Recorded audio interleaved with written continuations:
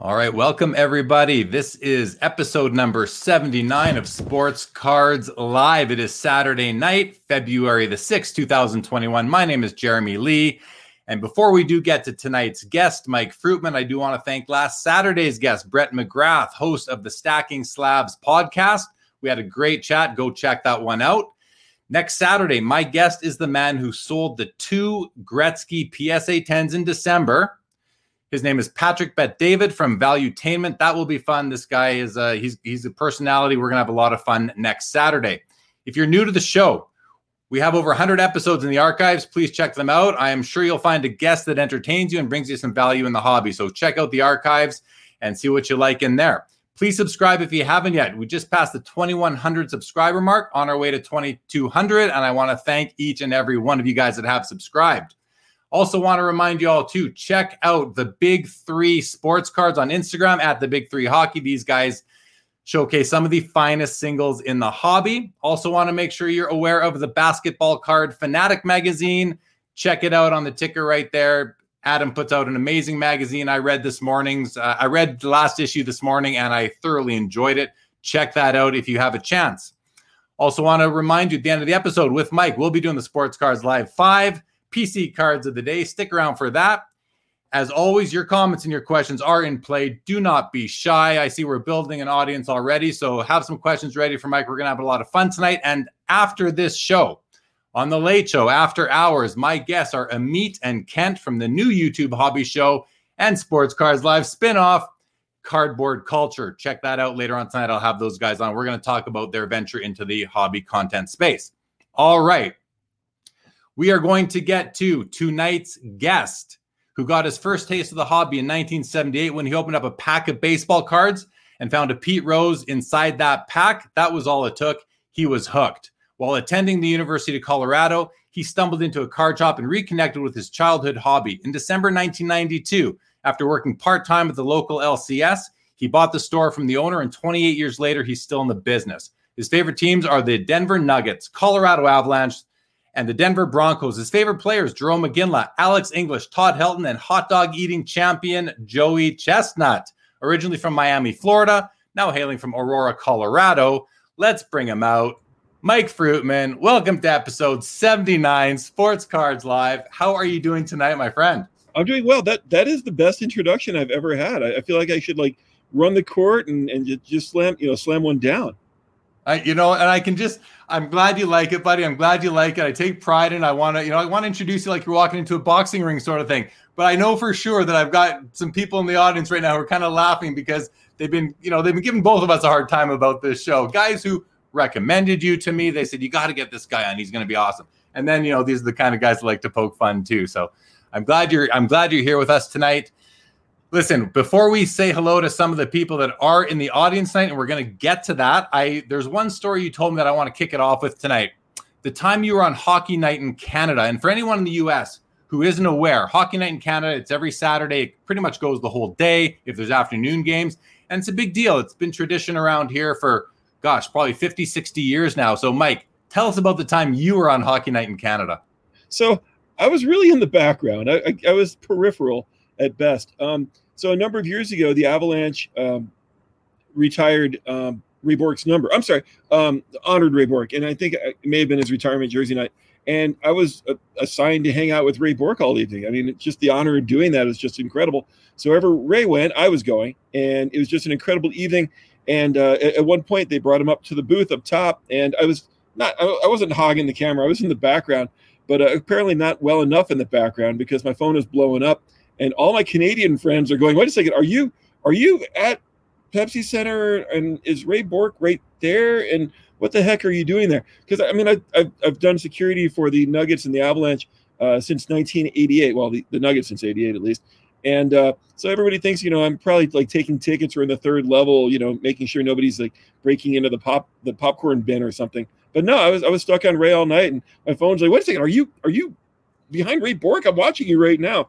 And they wouldn't let me wear a shop T-shirt, unfortunately, but that would have been great. Well, that's pretty cool. You live in a suburb of Denver, so you're an Avalanche fan. I remember when, and for anyone who doesn't know, Ray Bourque played his whole career basically with the Boston Bruins, probably a 20-year career. And then in his last year, maybe last year and a half, he signed with the Colorado Avalanche, thinking he'd have a good chance to win a cup. He made the right choice. He went to the right team. They went on to win the cup. And I believe after Captain Joe Sakic raised the cup or took the Stanley Cup and did a little lap, he handed it right to Raymond Bourque. And, even myself, who has never been a fan of the Boston Bruins, not a fan of the Avalanche, but always respected Raymond Bourque as one of the stalwart defensemen in the history of the NHL, one of the best of all time, and an offensive defenseman as well. When Joe Sakic passed him the Stanley Cup and he raised it above his head, like guys like me, and I know I'm not alone, we got emotional. We were so happy for him. Tell us, what was it like for fans of the Avalanche when Raymond Bourque, was it special for you guys too, that Ray Bourque got to raise the cup as a member of your team? It was, obviously there's winning a championship and everything that goes with that. But Ray was really, for a guy who had been on the team for, like you said, a year and a half, he was the leader. I mean, Sakic is, he's kind of a quieter individual, and having Ray there is one of those things where it was a complete, win it for Ray thing. So the fact that Joe honored him by passing the cup right to him was just incredible. It was one of those, like, Denver sports iconic moments. You've got like Elway with the helicopter in the Super Bowl. It's really right up there in Denver sports history as one of those incredible moments. Well, that's all. I'm glad to hear it, because it certainly was special just from a hockey standpoint. So great to hear that the fans there really appreciated that too. And of course, you're more in the know as someone who got to be there and work around the team. So that's awesome, man. Okay, listen, I want to hear about sort of how you came to get in to buy your shop. There's people that have reached out to me, Mike. They want to know the ins and outs. There's more people now than ever, I think, that are toying with the idea of opening up a shop themselves. Some of them have reached out to me and said, I'm really excited about this episode. I want to hear some of the ins and outs with the goods and the bads of owning a shop. So we'll start with sort of how you came to buy the shop. Before you do, let's just say hello to some of the people we have in the crowd for tonight. We got Master Damas here. Good evening to you. Legion's here with us as always. Foul 5 Ball. We got Terry. We got Mike Truman. Tiger Jordan says Sportscards Live is the super show prior to the Super Bowl. Love it. Thank you, Tiger Jordan. Brody, the kids in the house. Good evening, Brody. Rondell, happy to have you. I'm down. Let's take a trip out to the stadium with Mike. I'd love to go to that shop for sure. And Mike showed me a couple days ago. He gave me a bit of a look around, and he's got a ton of stuff in that store. I'd love to be able to browse it for sure. We got Yamwax in the house. Good evening to you. Hello, Jamie Sands. Chad Shippers in the house. We got Ed Caudill. Good evening. Josh Packham. Good evening. We got Irving. Irving is one of the guys who said, you got to get Mike on the show. So thank you for that, Irving. Appreciate it. Great to see you. Jason Pringle, my man. Corey Carr. Yannick in the house. Good evening. We got ComC Barry from ComC. Hello, Jeremy, and the larger-than-life Mike Fruitman. There you go, Mike. There you go. Well, we got Lowell. Good evening to you. Nick, welcome to the show. 90s Hockey. Corey Carr says, just about to send my first order to PSA Canada. Awesome, man. Good luck with that submission. We have Victor, All-Time Greats blog. Good evening, Victor. Eastridge in the house. That's Mike Davis, who I know you know, Mike. So there you go. Says hello, hello. Yeah, the beard is in the house. Joe Perot, welcome, my man from Santa Cruz. Thank you. Thank you. I wore the Motorhead shirt tonight for Mike. Mike's a bit of a rocker, right? So I thought, you know what? I'll wear a Motorhead shirt. I like to have the shirt match the guest to the extent that I can. Tiger Jordan, love that Mike is an Alex English fan. Most don't know Alex scored the most points in the NBA during the 80s. Yeah. Yes. I'm not doubting you, Tiger, but that's a piece of trivia I had no clue about. I would have thought it would have been Magic Johnson, Larry Bird, someone like that. No, Kareem. All right, Alex English. Very good. Cardboard Max, welcome to you. D-Wad Dean says Jerry Rice rookies. Tops 86 are a good buy, one of the best of all time. He has rings. Yeah, I agree. That's a great card. Great card. Kent Wong says, hello, Jeremy and Mike. I visited your shop back in 2017, but you were doing one of your concert gigs that night. Great shop. And by the way, Kent will be one of my guests on After Hours in about 2.5 hours from now. He is co-hosting Cardboard Culture with Amita Cheria. Those guys are going to be joining me later. Hawaiian Boss, good evening to you. Cardart says, SCL is everywhere and gets eyes from Gary V. Didn't know we were getting eyes from Gary V, but we will take those eyes. Gimmicky Fibers, thank you so much. I really appreciate that. Irving says, I went to a shop and he wasn't there. Well, we'll try again, Irv. We'll try again. Amish Dave Archer in the house. Bobby Baseball. Hockey Guy. Facebook, anonymous Facebook user who we probably know him, Mike, but we can't tell who he is from this. But good evening to you, Eric Perry. Bobby Burrell in the house. Hello, Bobby. Brian McDonald, good evening. And Charles Hind, my man, says hello, good evening. All right. Welcome, everybody. Mike, let's talk about it. So you bought the store December 11th, 1992. How did you come to go from working the shop to buying the shop? Tell us the story. I started hanging out at the shop. I became kind of like the non-beer version of Norm from Cheers. And I was just basically there all the time. I would do like a job interview a day and just hang out there. My parents lived around the corner. Yes, after college, lived in the basement for a little bit. And just was there basically all the time. So it turned into one of those things where the guy needed a couple hours coverage. I was there for him. He wanted me to cover a weekend. There for him. And he finally realized, look, he can go back to the job he had before he owned the store and pay me less than he was going to be making. And it was a very easy transition. I was basically there all the time, so I knew everybody. And then a number of months later, he approached me and said, look, I've got to close it, sell it to you, or sell it to somebody else. And two of those three ways was not going to work well for me.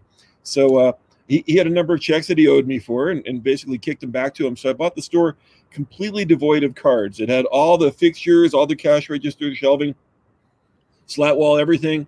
And all I had to do was put my cards into it. And I had a really unattractive, I don't know, it was 1992. I guess I had as good a collection as you could have as somebody who collected in 78 and went hard at it until probably like 85, 86. There was high school, girls, cars, other things.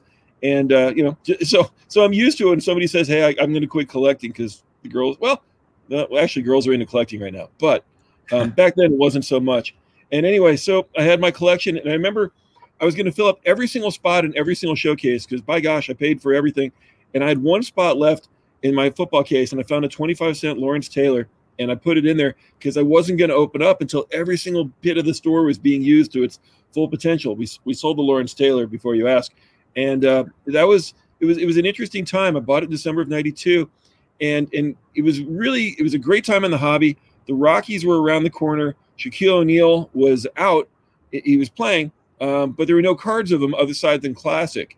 So I was thinking, okay, if I can't do well with Shaquille O'Neal coming in, tearing down baskets, blowing up the league, and the Rockies starting, baseball finally coming to Colorado, if I can't do well at this point, I'm never going to do it. And, there was the baseball strike in 94, the lockout. So other than that, my timing was really good. But the nice thing is, stuck with it. And, I can't believe it's been 28 years. I don't know if it seems like longer or shorter. After a long day in the shop like today, it seems like much longer ago. But yeah, I remember big moments like, when I got direct with Topps. Like, for a lot of people, it'd be like, oh, when I sold my $1 million worth of cards. And for me, like, when I got direct with Topps, that was like the craziest thing. I remember applying. And much like it would be now if you wanted to open a card shop. And when I got that letter from them, that was like a big to-do for me. Yeah, I would have given you a big congratulations. So you had mentioned to me the other day, and I think of the name Bob Gibbon, something about, is this the gentleman that you bought the shop from? So Bob had a store in Table Mesa, just outside of Boulder. I went to the grocery store one day and I saw, this is what really got me back in after not after the girls in high school, but after the high school at least. So anyway, I found this card store and I started hanging out there. And this guy was throwing a party in his shop like basically every single day. Very low key, a lot of fun, very engaging with everybody. When everybody walked into his store, if you didn't know everybody's name, which was rare, they at least got a very sincere hello and a welcome. And everybody was part of the club without being necessarily a card carrying member. If you were in the store, you were great. So it was a very welcoming environment. And I just started hanging out there. And Fridays was just incredible. There was a family, the Hawaiians, and they would come in and whatever Bob had procured over the course of the week that hadn't been sold to somebody else, the more it cost, the more he wanted it. Now, this is back in like 88. So having expensive stuff, there wasn't exquisite to be had. There wasn't ultimate collection or premier. So, I remember one time he had some packs of 79.80 Topps.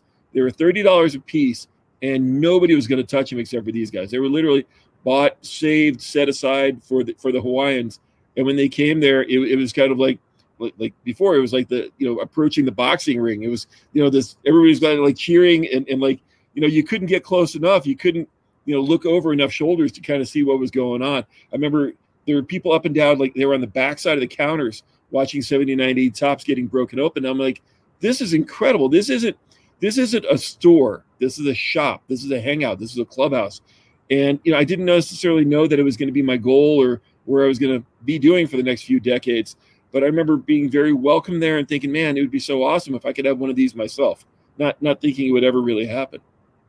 And, thinking that, did that help sort of provide you your vision as to how you wanted the vibe and the atmosphere in your shop to be? Is that how do you emulate that to this day? And if so, how? Up until last March, it was pretty easy. Nobody was wearing face masks. It was easy to recognize everybody on the way in. So, I'm not the best with names. I'm good with them. And one guy noted the other day that I before running his credit card, I actually said his name. You don't want to get somebody's name wrong. Somebody's in your shop, they're hanging out. The last thing you want to do is offend them and call him Richie when it's Bob. And they're like, wait a second, you don't even know who I am. I've been coming here for years. So out of the blue, the other day, I had said his name. He's like, whoa, wait, that's the first time you like said my name without ringing me out or whatever. And I'm like, and to him, it was like, it was a big thing because now he's in the club, I guess, now that I know his name. So I try to do that. It's everybody's, okay, fine, it's a card shop, but everybody's welcome here. And there's no tiering. There's no okay, this is this guy and he buys cups, so he gets better service. Everybody gets the same service here. It's, everybody's important to me. And that extends not just to my adult collectors, but we have a kids club with over 400 members who are part of it. Every month they come in, they get a free item. And if I don't know a kid's name, I call him sir.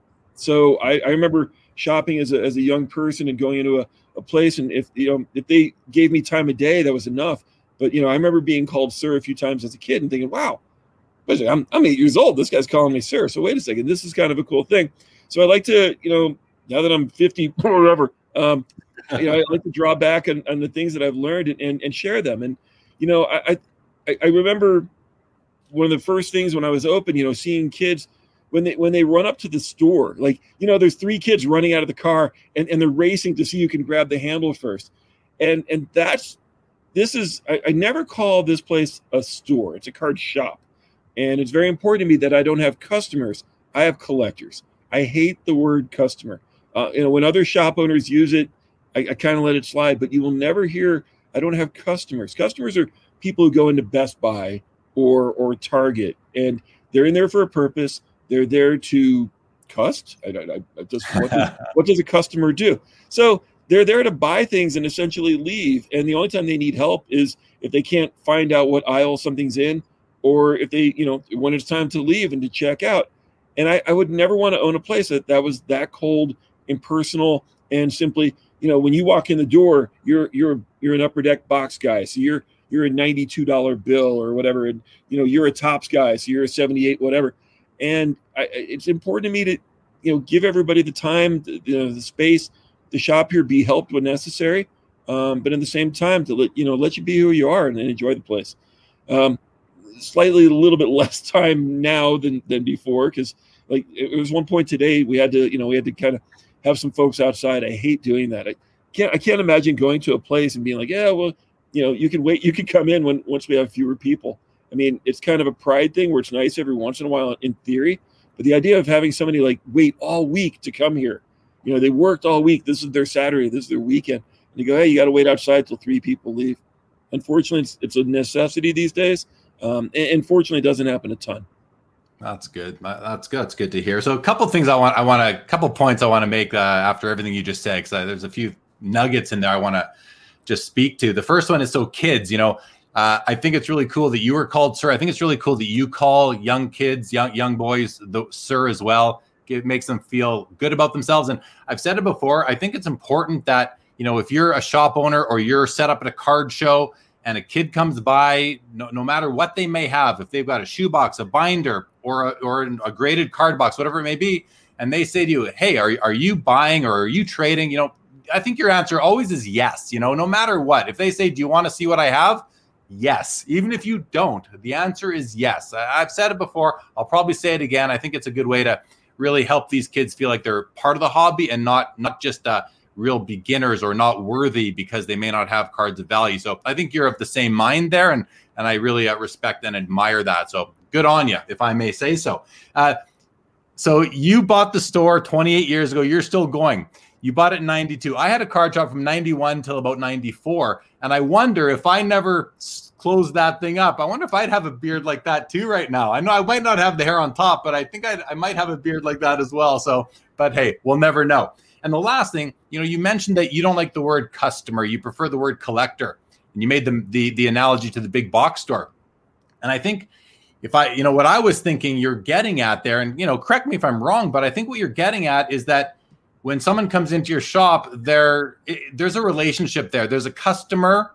I use the word loosely with you. It's a customer experience that you are providing, not just come by, leave. They're not just a dollar bill. They're almost like they're a friend. A lot of them become friends. I'm sure. I know I've become friends of shop owners that I've frequented over the years. So, that's what I like. And that's what I think we'll get into a little bit later about the importance of card shops still to this day. And I think that's a big part of it, right? Is that you said earlier, you were the norm going into your card shop before you ended up buying your card shop. And now you've got a whole bunch of norms coming in. Is that pretty much accurate? Oh, we have a lot of norms. We have a lot of abnorms as well. I saw that Hawaiian Haas was watching. He's definitely an abnorm. There's a commercial a bunch of years ago, at least down here. It was a Dunkin' Donuts guy. And every day he would wake up and you'd see him leave his bed and he goes, I got to make the donuts. I got to make the donuts. And the whole way he's trudging to work in the shower, he goes, I got to make the donuts. I got to make the donuts. And he unlocks the, I got to make the donuts. I get to do this. I talk to so many other shop owners and we all get to do this. My dress code is casual. I have like 3 pairs of the same shorts and I will wear them basically every single day. I get to do this. Today I realized we didn't have anything on the TV, so I'm like, whatever you guys want to watch. I was listening. We actually had Rush on. I thought you'd appreciate that. So we had Rush on the radio, and I try to make it like I see everybody's man cave. I want it to be like a man cave. Unfortunately, that has a cash register. So it's got all the comforts of home. We've got a fridge. We used to charge for sodas. And now I can't remember if I've charged you for a soda in the last 3 years, you're not really A-list. You're not my favorite. You've done something horrible to me, and I've charged you now for a soda.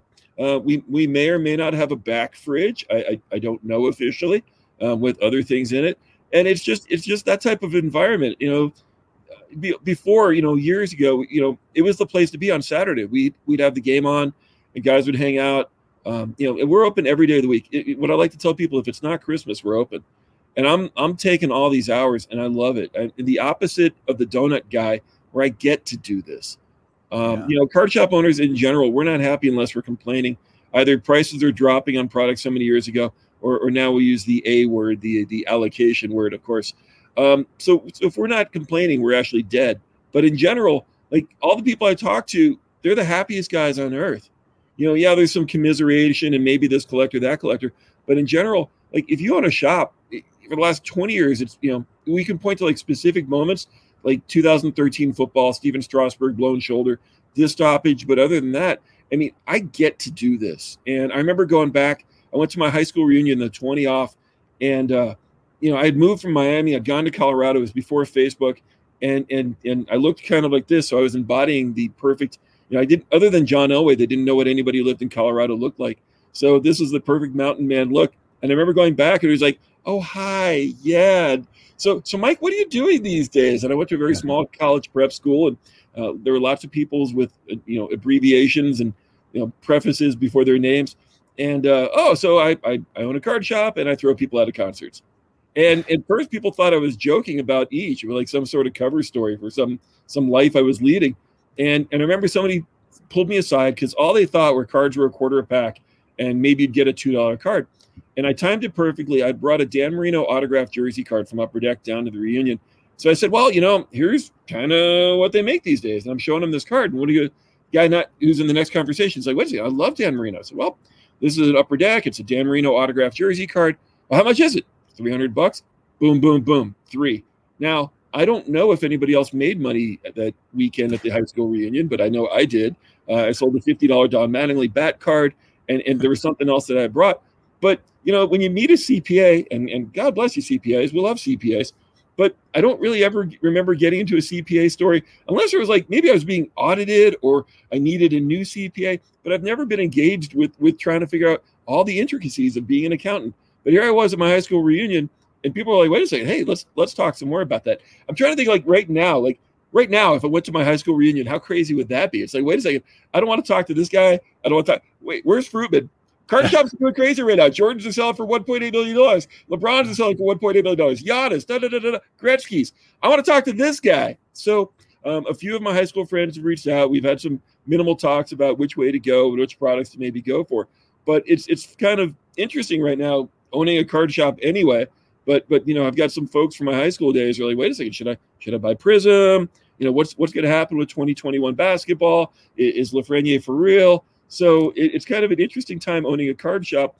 And my son, I can imagine only what it's like to be the son or daughter of a card shop owner and the embarrassment that goes with it.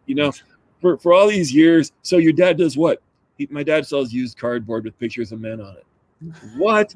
So now at least my son's got a little bit of pride and joy where he goes to school and it's like, wait a second, cards are cool. Wait a second, what is your dad doing again? Where's his store? So it's much nicer owning a card shop these days. Yeah, for sure. I actually got into a couple of them yesterday, and both guys were pretty happy with the situation. Besides the fact that they can't stock their shelves like they used to, they just can't get the product. They're both pretty happy with the way things are going otherwise. So, okay, we're going to say hello to a few more people. Then I want to, once we do this, and there's a few questions we'll get into. So, but I do want to talk about your first experience at the Industry Summit and then another one as well. I thought that was really interesting. And it's important as well for any of those kind of, wannabe shop owners out there to kind of hear what I think is out there and available from the industry for you guys. And it's interesting to the rest of us as well. So I want to say hi to Carvin Chung. Says, what's up, Mr. Lee, Mr. Fruitman? Good evening, Carvin. Great to have you on board. Landon, good evening to you. This anonymous Facebook user says, both these guys are great, know a lot about the cards. One shaves regularly, the other will by donation for charity only. I think that's you, Mike. Very nice. Have you ever done that? You ever shaved the beard for charity? Last year at the Upper Deck Industry Summit, there was a copious amount of Fireball. I don't know how I woke up functional the next morning, but leading up to it, yes, Rich Layton threw down $500. Diane from Upper Deck was a influential force in getting it for Sean, and it was supposed to be just a little bit off. Steve Tigwall owns a shop out west. He found a Lady Bic at the hotel, and Lady Bics are not designed to go after this thing. Fortunately, again, reverting back to Fireball, I didn't feel a thing. But yes, we raised $1,000 for charity, the Food Bank of the Rockies. Anyway, sorry. No, that's cool, man. Very cool. Brian Kingsley, good evening to you. We got Daniel in the house. Hello, my friend. Columbia Hobby, man, you need a shave, Mike. Brian says, I miss where Mike's shop is in Aurora, Colorado, Brian. Aurora, Colorado. Legendary. Hockey Guy says, I'd love to visit Captain Caveman's card shop. That's a good name for a shop, too, maybe. Brody says, I've been in Mike's singles night a bunch of times. Always feel respected like an adult. That's great to hear, Brody. As you should. Couple more comments here. Alex, here's a question for you. Any creative ideas on how to keep the younger generation involved in the hobby and avoid the price out issue? It's a good question. It's on the top of a lot of people's minds considering where the hobby's at right now. Mike, what are you doing to kind of balance that? Well, there's a number of things as a shop owner that I want to do. And when collectors come in here, I want to make sure that I've got a wide appeal. Obviously on the 17th, we're going to have the cup, but it's very important to me to not just have current year product, but to have older year product, which is becoming more difficult to do. We sold our last 2015 Topps Firebox today. I'll probably never own another one in my life. But we want to make sure that when new products come out, we've got them available by the pack. We are doing a better job working with our distributors and a lot of flippers, for lack of a better term, when we are carrying a lot of retail product, some of which we're starting to offer by the pack as well, just to give collectors a more affordable option. I had, going spot on with what you're talking about, Hoops Basketball came out this week, and I went to restock it for one of my distributors, and I priced my product in line with what I was rebuying it for, still below what the big online guys are doing it for. And really, I mean, I didn't realize how much it was costing until I broke it down by the pack, because somebody wanted a few packs of it. And Hoops Basketball, which I still associate with being a dollar pack back in the day, last year when Hoops came out, It was $99 a box, and this year I've got it on my shelf at $3.99. And I didn't realize what that really meant until I put it out by the pack. Packs are $18 a piece. So I'm selling 3 packs to an adult today, 4 packs to another guy, and at the same time, it's I don't like it. I'm not happy doing it. It's not fun selling people their fun at these prices. I'm not happy with it. I have 2 choices. I can sell it for $200 a box when I know full well I'm going to be paying $375 to restock it. I don't know a lot of businesses that would take on that type of mindset. Not calling on my distributors. These guys, they're paying more for it in many instances when they're restocking it, and that's simply what the market will dictate. Not calling out Panini because I was able to get some at cost from them. It's a fun time to own a card shop, but at the same time, I have a conscience. I've got 2 children, and when they want things, I hate the idea of being priced out of it or having to say no. And here it is. It's a base product. It's hoops. And I'm not happy selling it at the prices I'm selling it at. I'm sure this is going to, I know it's kind of weird to say these things. But going with that as well, we do our own repackaging products. We'll take 5 autographs or jersey cards. We break them down by sport. So that's a $25 box that we offer our collectors. We've got $3 shelves that are filled up. Every time we get a 100 count box in here, we're filling it up with cards and putting it up on the shelf to give collectors a more affordable option. And we're making sure that we still carry products like Topps Opening Day.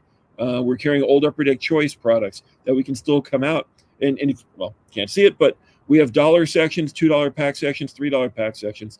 So yes, it's a tough time necessarily to collect every product. But we started Upper Deck Series 1. I want to say it's $79 or $89 a box. So we're not. I'm trying not to gouge. I hate to use that word, but when a product is so much to restock, I've got to factor that in as a business owner. I mean, certainly the guy selling me gas for $2.19. I mean, I hope he's not paying $2.39 for it. I don't expect him to. I want him to stay open. I like having a gas station in my parking lot. But it was a really weird moment for me today, and it hit me. I had a feeling I was going to be talking about it tonight. I don't like selling packs of hoops for $18 a pack. It's just not fun. And I'm watching kids come in and they're buying 1 pack instead of the 3 or 4 or 5 that they might have gotten in the past. There's a number of factors that I think we can gloss over or get into that explain why things are where they are right now. But here it is. Like it doesn't bring me joy to charge that much for a pack. Yeah, Carvin, who works at GTS, he makes the comment here. He says there's many lower price point products for kids that might not be able to buy the higher price point products. But hoops is supposed to be one of those lower price point products. So my question to you and even to Carvin in the chat is, are there, in basketball specifically, are there still any lower price point products out there by a licensed manufacturer? Hoops, I guess, in theory, may have been that release. As a shop owner, I've got to factor in my cost. I've got to figure out my replacement cost and retail, and gauge the market. I'm at $3.99, which is not the prices that the larger online retailers are at. We are below their pricing, and hopefully I'm going to be able to maintain that. At some point, I'm going to sell through my product. I mean, if you bring up basketball, my basketball shelf is filled with the Dikembe Mutombo shoe, some Michael Jordan pop figurines, a couple cases, and you can't see the extent of the shelf. We've got our newest product down there, our 1920s and our 2021s. Basketball in particular is the sport. Well, basketball and soccer are the 2 sports where we've seen the biggest price increases, or at least it seems like we have. Football right behind it. Fortunately, baseball and hockey have remained for the most part affordable, but basketball, which used to be my 4th best-selling sport. I mean, I'm in Denver, and until the last 5 years or so, we had a bit of a lull after Carmelo left, where we weren't a playoff team. We weren't getting good local, even though we were bad, we weren't getting really good picks. So we weren't getting driving force rookies. And then really in the last 3-4 years after we survived 16-17 for basketball wise, it has emerged as the preeminent sport. One thing we do have packs of Panini late in the year sent us some gravity feeders for 1920 Absolute. So we make sure that we have those. They're $4 a pack. I get slammed for that every once in a while, but those are items that we only sell to kids with a 2-pack maximum. So getting back to what you brought up initially, we make sure that we've got those, and we save those literally for kids. So at least we have something for them. Yeah, Carvin goes on to say he's, after some hockey products, he mentions NBA stickers, but that's the only NBA product that he's mentioning here, which makes me like, is that what it's coming to for kids? Hey, I remember in the early 80s when I was a kid, I was very happy collecting the stickers and filling up my hockey sticker book with the stickers. But it didn't take long for me to move over to cards and never look back to stickers. I'm wondering if the stickers are really enough for the kids, but it may not matter what Panini puts out in terms of cards. If the market remains as hot as it is, $18 might be the entry point for a pack of cards. It just might be. But let's keep on going. Let's keep on going. I like Terry's comment here. He says, hustling at the reunion. I love it. Yeah, that's pretty funny. This must be your buddy, Columbia Hobby says, my kids always thought I was a rock star. What are you talking about, Mike? So is this a guy that one of your buddies that owns a shop somewhere? Yes, I will claim him as a friend. Okay, fair enough. ComC Barry says, I met Fruitman and Gene Cummings at the Upper Deck Conference in 2019 and again in 2020. Great guys. No, I can speak about Gene Cummings. I like to call him Gino. He is one heck of a guy for sure, no doubt. We got Rich Klein in the house. Rich, welcome to the show. And Mike from Easter says, Columbia Hobby, Steve, you are a rock star. There we go. And Alex says, the more low-priced products, the merrier. But I think that there is a challenge on really having low-priced products right now. It seems to be that there aren't many out there. Steve Elmore, good evening to you. A lot of people talking about when they met each other. I love to see that. Thanks, everybody, for taking part in the chat. Brian Kingsley wants to know, Mike, have you had to take a cut in product from Panini, Topps, and Upper Deck? Have you had to source products elsewhere in addition to that? Well, one thing we've made a bigger point of doing is we've got so many folks who are bringing us wax that they're picking up at Target and Walmart. Full disclosure, I don't go to Target and Walmart very much. My wife is incredible, and she takes care of all the house duties. And even on those rare occasions, I will look at the card aisle, but I don't swoop in and grab. So I am paying the flippers for product. It's another source of affordable products. In fact, we actually, again, can't see it. Well, here you go. So our whole case right here is retail product that has come in. And this is right next to our register. Sorry, I'm a little bit askew there. But we made sure to put it in there. And so we're carrying all the blasters, all the mega boxes, a lot of the hanger boxes. We are making sure that we carry those and we put them right up front. It's an affordable option for our collectors. They like coming in and being able to buy a box for $20. We also do carry a lot of blasters as well. So we've made, like 2 weeks ago, we actually spent I added up. We spent $12,000 on a Friday a couple weeks ago with guys who are bringing us product. And it's almost to the point now where I need to quit because I've just got so much hoops, premium, so much contenders, so many of these releases. I can't quit buying them. I'm having fun doing it. And I know at some point that well is going to run dry. I know Optic football started to hit the other day, and I know we're going to be seeing a lot of that hopefully getting walked in this week. But I'm making sure that we're using that as a source of ensuring that that our shop is well stocked, and also that we're able to hit different price points for our collectors.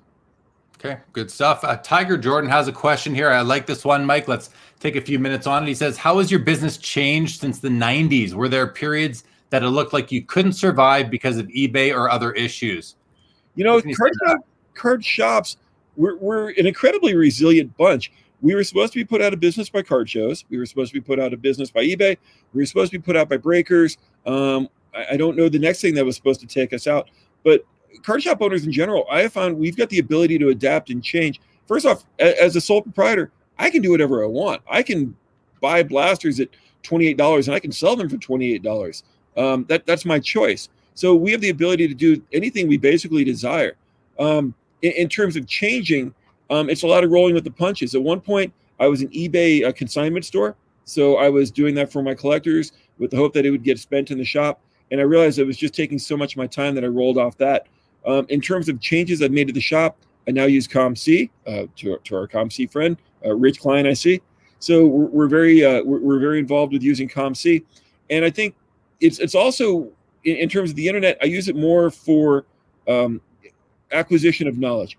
So I'm on DealerNet every single day, not making deals. I actually stopped using DealerNet as a buying and selling service. I now use it for pricing information, so I can kind of gauge which way products are going. But I don't do deals on there. I've learned that my money is better spent with my distributors to pursue future allocations. If you want to shop and you're not doing restocks through your distributors, if you could buy it for somewhere else, you're helping yourself on the short term, but on the long term, you're not necessarily doing that because you're going to get the expectation is that you're going to get shorted when it comes time for new product allocations.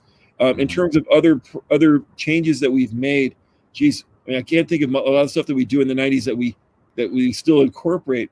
We certainly use our Facebook and YouTube channel a lot more. We go live 3 nights a week. I don't call myself a breaker, but nothing against breakers. But we go live on Monday nights with an organized case break. On Thursday nights, we do You Call It, which is basically I'm sitting right here. What do you want? What can I break open for you? Pretty standard, ship it, rip it, and sit on it for pickups. And then we also do a thing called Singles Night. So if you're looking for love, it is not necessarily where you want to go. We don't have a 2-drink minimum. We don't have a 2-drink maximum, mind you. But we have about 150 to 200 well-priced single cards. We're going to go live tomorrow night after the Super Bowl. This is not a call for you to get in and watch, but just to let you know, and maybe you should talk to your local card shop and perhaps have them involved in this as well. So we go live. We'll have 150 or 200 cards, and so we'll show a John Elway card, and we'll describe it, and we'll have it priced. And if it's something you want, just type in Elway before anybody else. If you misspell Elway, if you put a T at the end or something else, then you don't get the card. And at the end of the night, we just send out amounts.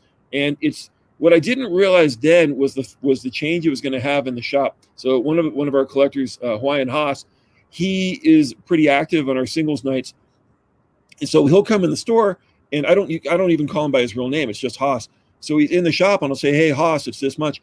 And I've got 3 other collectors who are like, "Wait a second, is that Hawaiian Haas?" So now these guys get to know each other. They fought over this Elway card. They fought over this Jordan card. And then they're hanging out at the shop.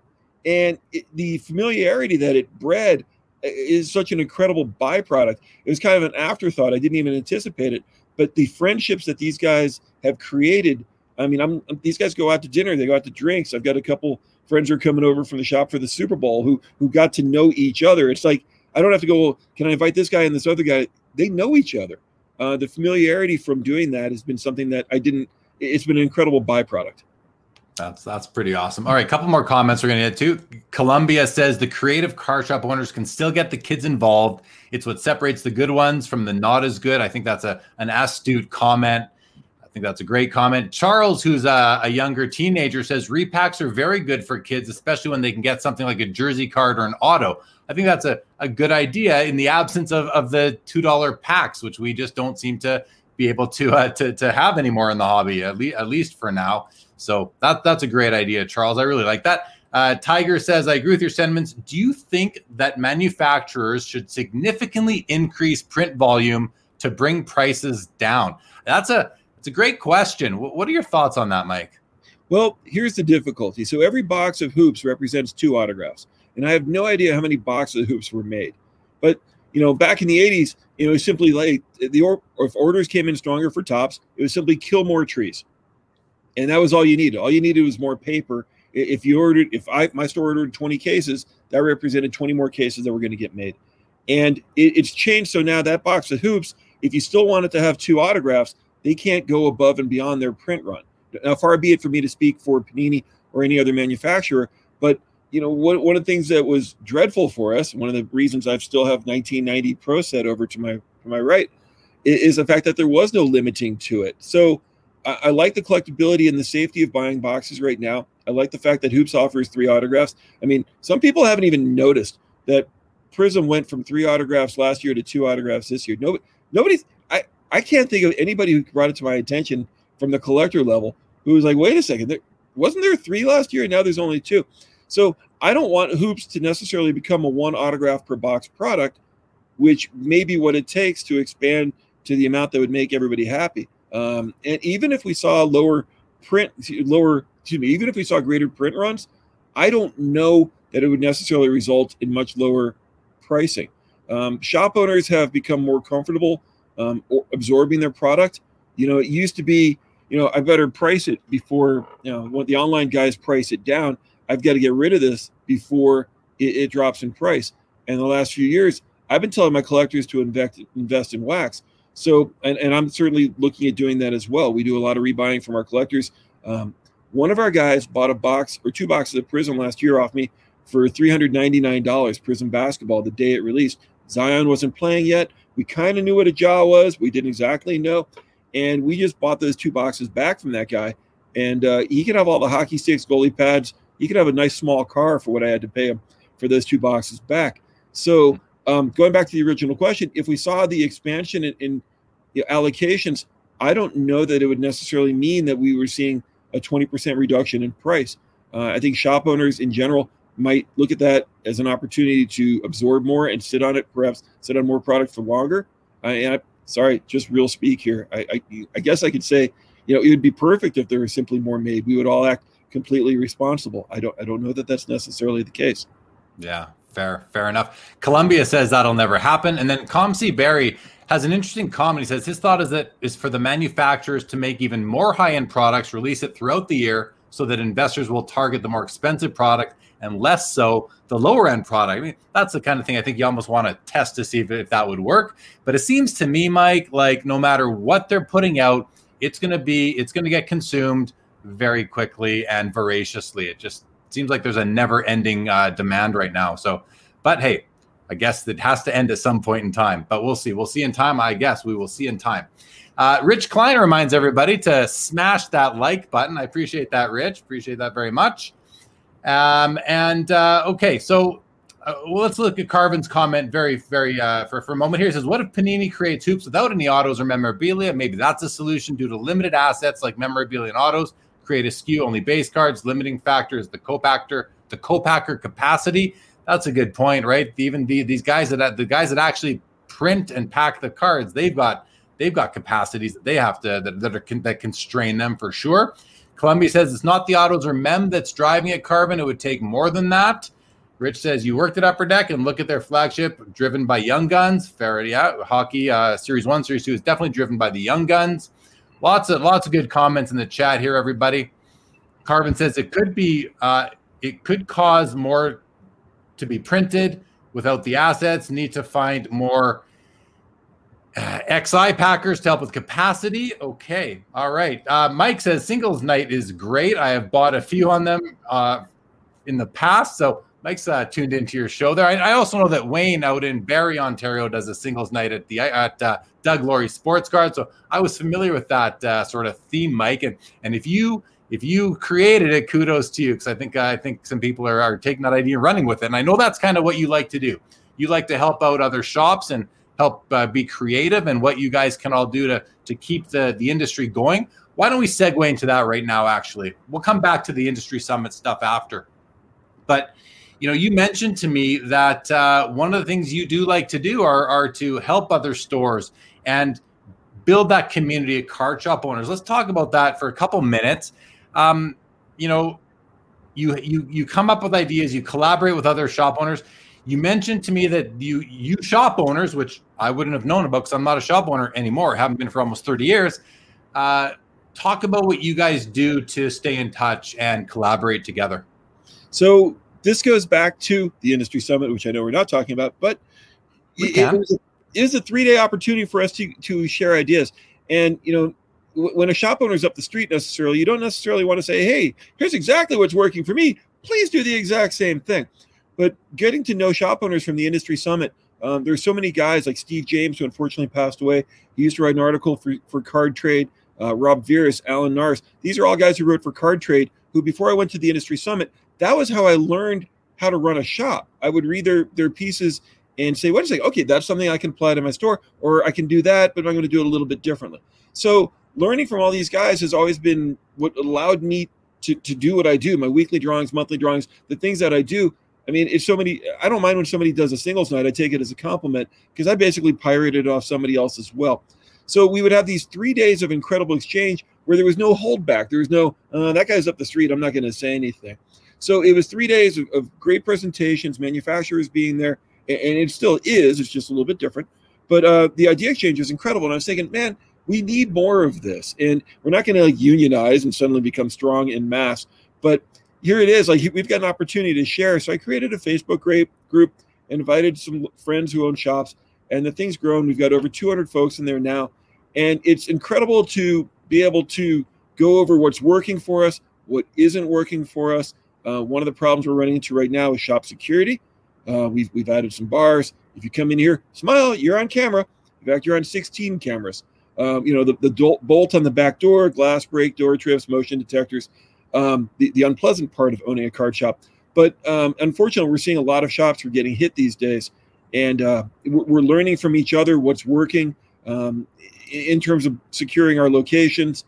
And the idea exchange is that. It's marketing ideas. There's a lot of sharing of product. Somebody in some areas may have a little bit too extra of so much, and we're able to work out trades and sales to allow shops to remain strong and to reduce inventory issues. So we've got a shop page that's been open for about 3 years. I've only had to delete 2 comments, which I take pride in.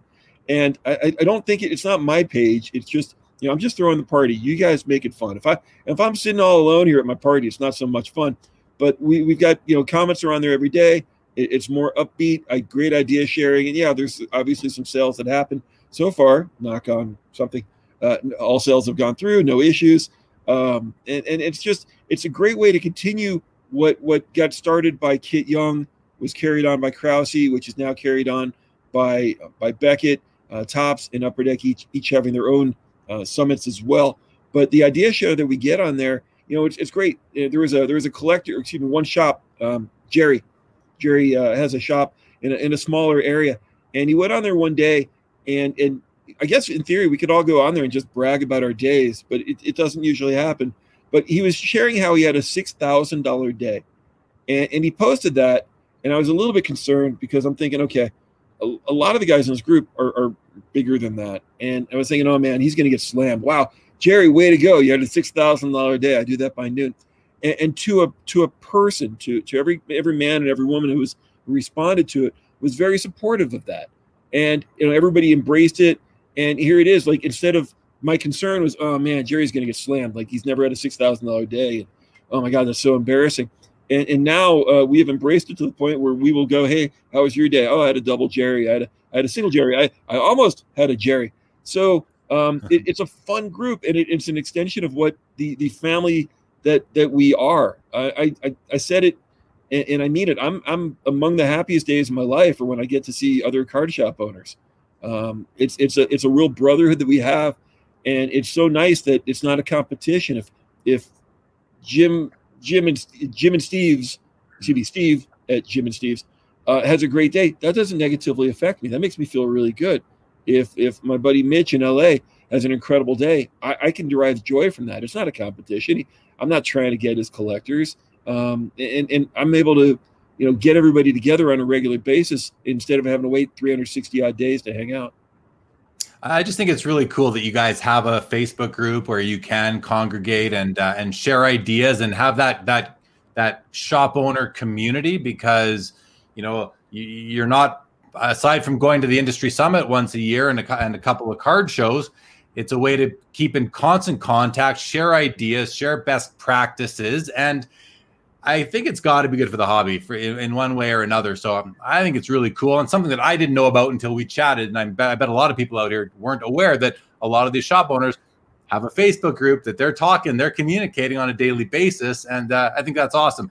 I wonder, to what extent do you guys use it? Like, would Mike up in Calgary say, hey Mike, I got some extra baseball. Do you have any hockey I need? Do you have a box of this? I have a customer. Do you guys ever use it for that, to move product between yourselves?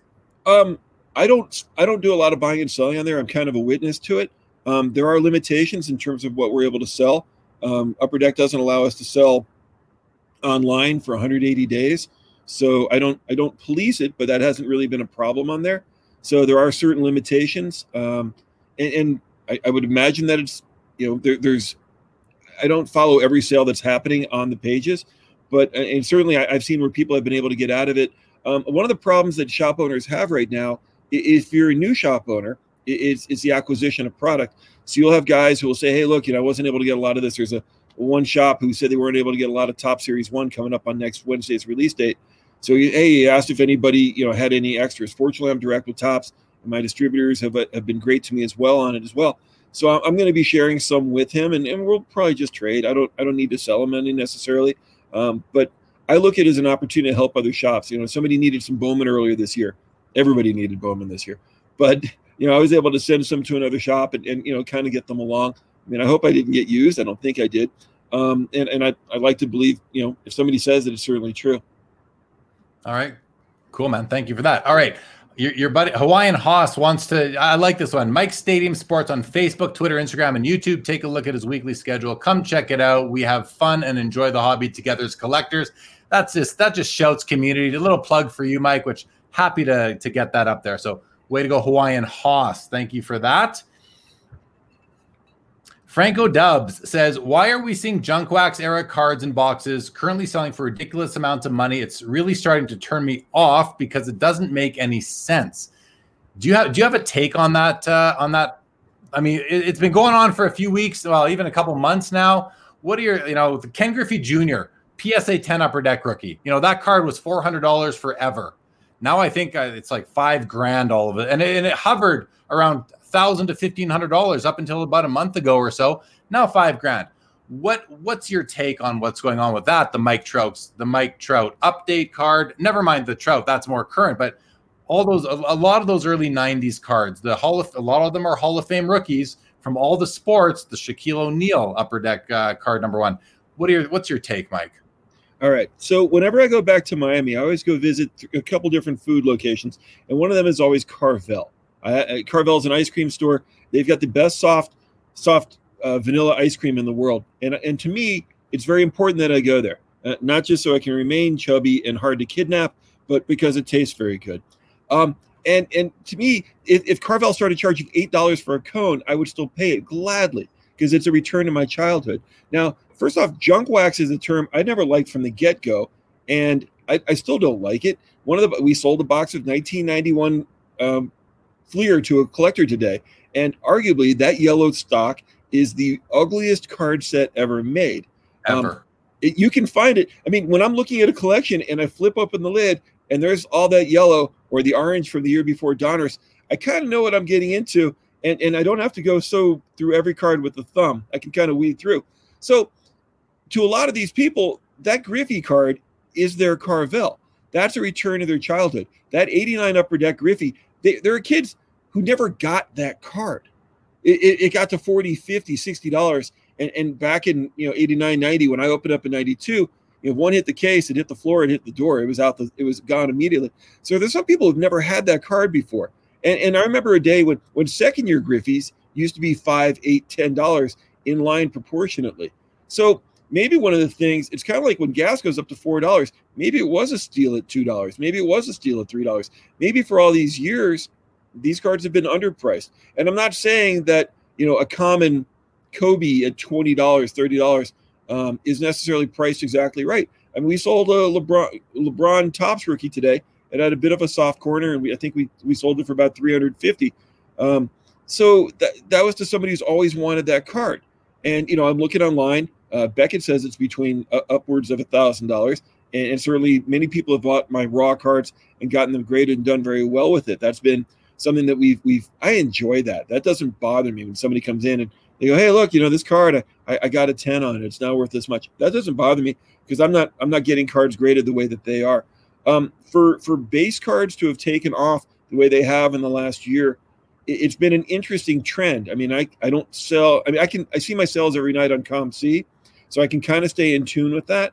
But I do watch our Hello Sports Card Collector friend, and I'll watch that, not because I need to learn from him, but I need to learn what's about to be popular. Whatever he says, the impact of what he says is clearly that the ripple effect of that is very wide. He's one of the many influencers out there who are saying, hey, look, I think this Tim Duncan Topps Chrome is underrated. And the next thing you know, Tim Duncan's, for 3 days, they rule the school. At one point last year, we were seeing people saying, I think the Fleer metal base cards are tremendously undervalued. And you saw a quick response to that. I remember finding boxes, and I found a Keith Van Horn. I remember a Keith Van Horn rookie and being amazed that somebody wanted to give me $10 for it. The Duncans come from that. The base Garnets from that. And you know what? Those are beautiful cards. The design, the art that goes with it, the creativity that goes with it, and the fact that you're not seeing that type of design across the board.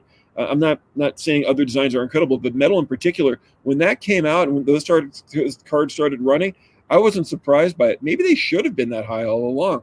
Maybe we're simply seeing things get to where they should have been. I'm not offered 1990 Upper Deck Griffies all the time, and maybe that's because people don't bring them in a lot because they have a certain expectation that they're not going to get a lot of money for it. But if you turn my store over right now, I might have 5 or 10, but they're not in the easiest to find places. So maybe it is time for these cards to have a greater value. Not necessarily the value that they have is spot on, but maybe these cards do deserve to be more recognized. Select cards, select mirror golds. There are commons that used to come through here from the early 95, or excuse me, the 96, 97 range. There are commons I remember selling them for $10. Well, the print run on those is astonishingly low. And I think people have finally come to the realization on those cards in particular that they have been undervalued. And again, maybe it was just one podcast at 3 a.m. from some obscure place that 5 people started listening to, and they started sniping them. But I've got friends, Joe Davis, who has a very large Beckett presence. And, I could do very well calling Joe every day saying, Joe, what'd you sell yesterday? Because that's going to be what I'm selling tomorrow. I don't think it's necessarily a bad thing for base cards to have an increased value. There's a lot of people who have those in their collections, and I don't imagine that they are complaining at this time. Yeah. So you mentioned following trends, and you mentioned the Hello Sports Cards guy. Just to be specific, you're referring to Jeff Wilson and the Sports Card Investor YouTube channel and YouTube show. He's got tons of followers on YouTube and a big social media presence. But I want to just confirm what you're saying, that when he goes out publicly on his show and makes a comment about a certain player, whether it be Tim Duncan or anybody, that you are confirming that you are seeing a directly correlated reaction to those comments coming through your store? I have seen it. Yes, I've seen it. I remember TMI perhaps, but I shower with Jeff all the time. And I want to follow that up closely. When I take a shower, I will put my phone up against the far side and I will watch it because I know I've got like 10 minutes or so where the family's going to leave me alone. I'm not at my shop. I'm not fielding phone calls. So yes, full disclosure, yes, I shower with Jeff all the time. Jeff is never going to eat another meal again and may never do another show again. But yes, I watch that just so I know what to expect to be popular. I remember seeing him last summer and he was having soccer folks on. And, I was like, okay, wait a second. So if they're talking about this now, probably by noon today, I'm going to have 3 calls about soccer. So yes, so the direct correlation from his show specifically and other podcasts, yes, they sway the market. They will say they influence the market. I think he had a show about a month ago, maybe a little bit more, where he talked about select basketball. And, I remember reading the comments afterwards where he talked about where he made a move and he started buying select basketball boxes and he was comparing it to Prism. And, people would say the select is the younger brother, the little nephew, whatever it is, of Prism. And he brought it to everybody's attention that there's no retail on select. The retail configurations don't exist that we see from Prism. And right away, I've got a couple cases of 17, 18 select basketball that I've had. And so I pay attention to that product. So I immediately saw where those things were running. And I immediately went back to the days before I had to shut down due to COVID, where I was selling everything, trying to get as fat as I could for what I thought was going to be an eternal winter.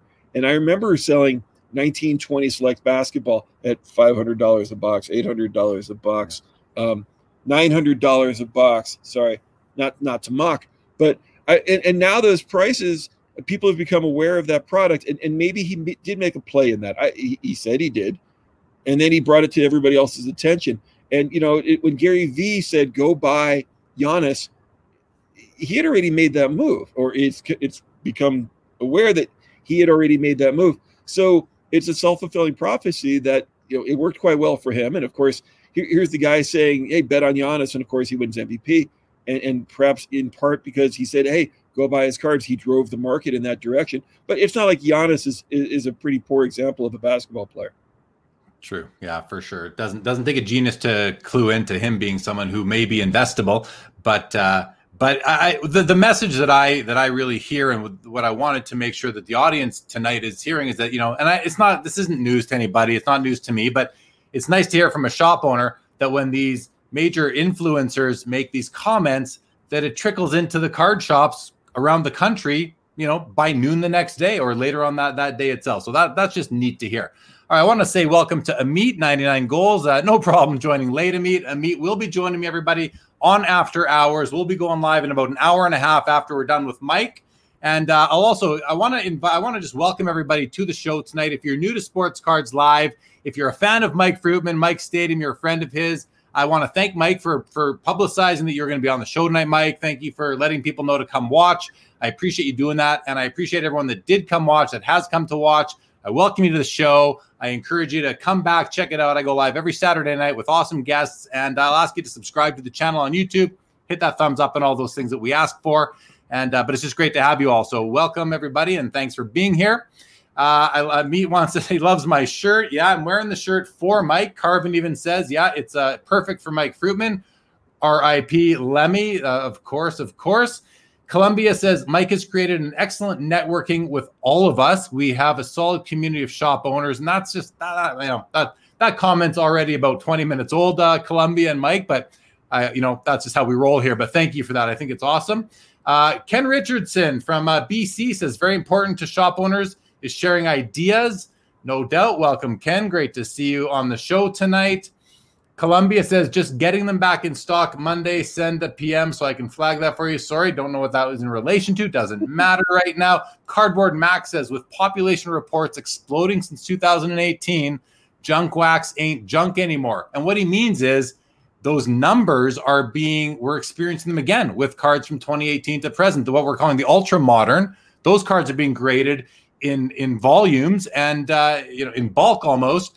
And some of those populations have exceeded the populations, and we're talking about graded cards here, of course, have exceeded the populations of those from the junk wax era. So I completely understand that comment from Cardboard Max. Ray-Ban, good day to you. Welcome to the show. Here's a comment from Franco Dubs. Let's see. He says, a big part of the hobby is monkey see, monkey do. In my opinion, this is why the bubble will burst. It's pretty evident. There's market manipulation going on right now, and people are too dumb to see it. Well, yeah, welcome to the show, Franco.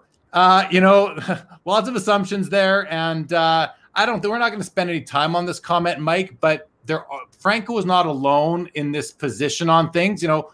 I talked to a lot of people in the hobby, Mike. We talked about it.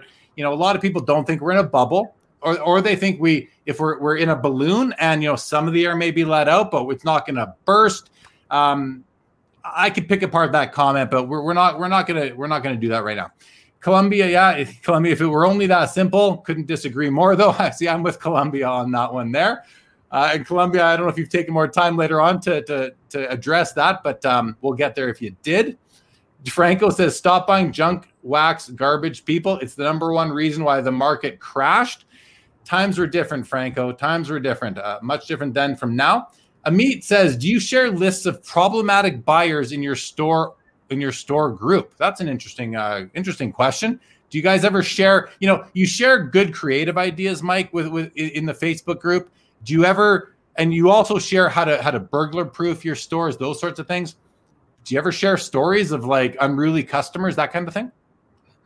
Mostly as a joking sense. I think shop owners could get together and we could write the most incredible novels about customer.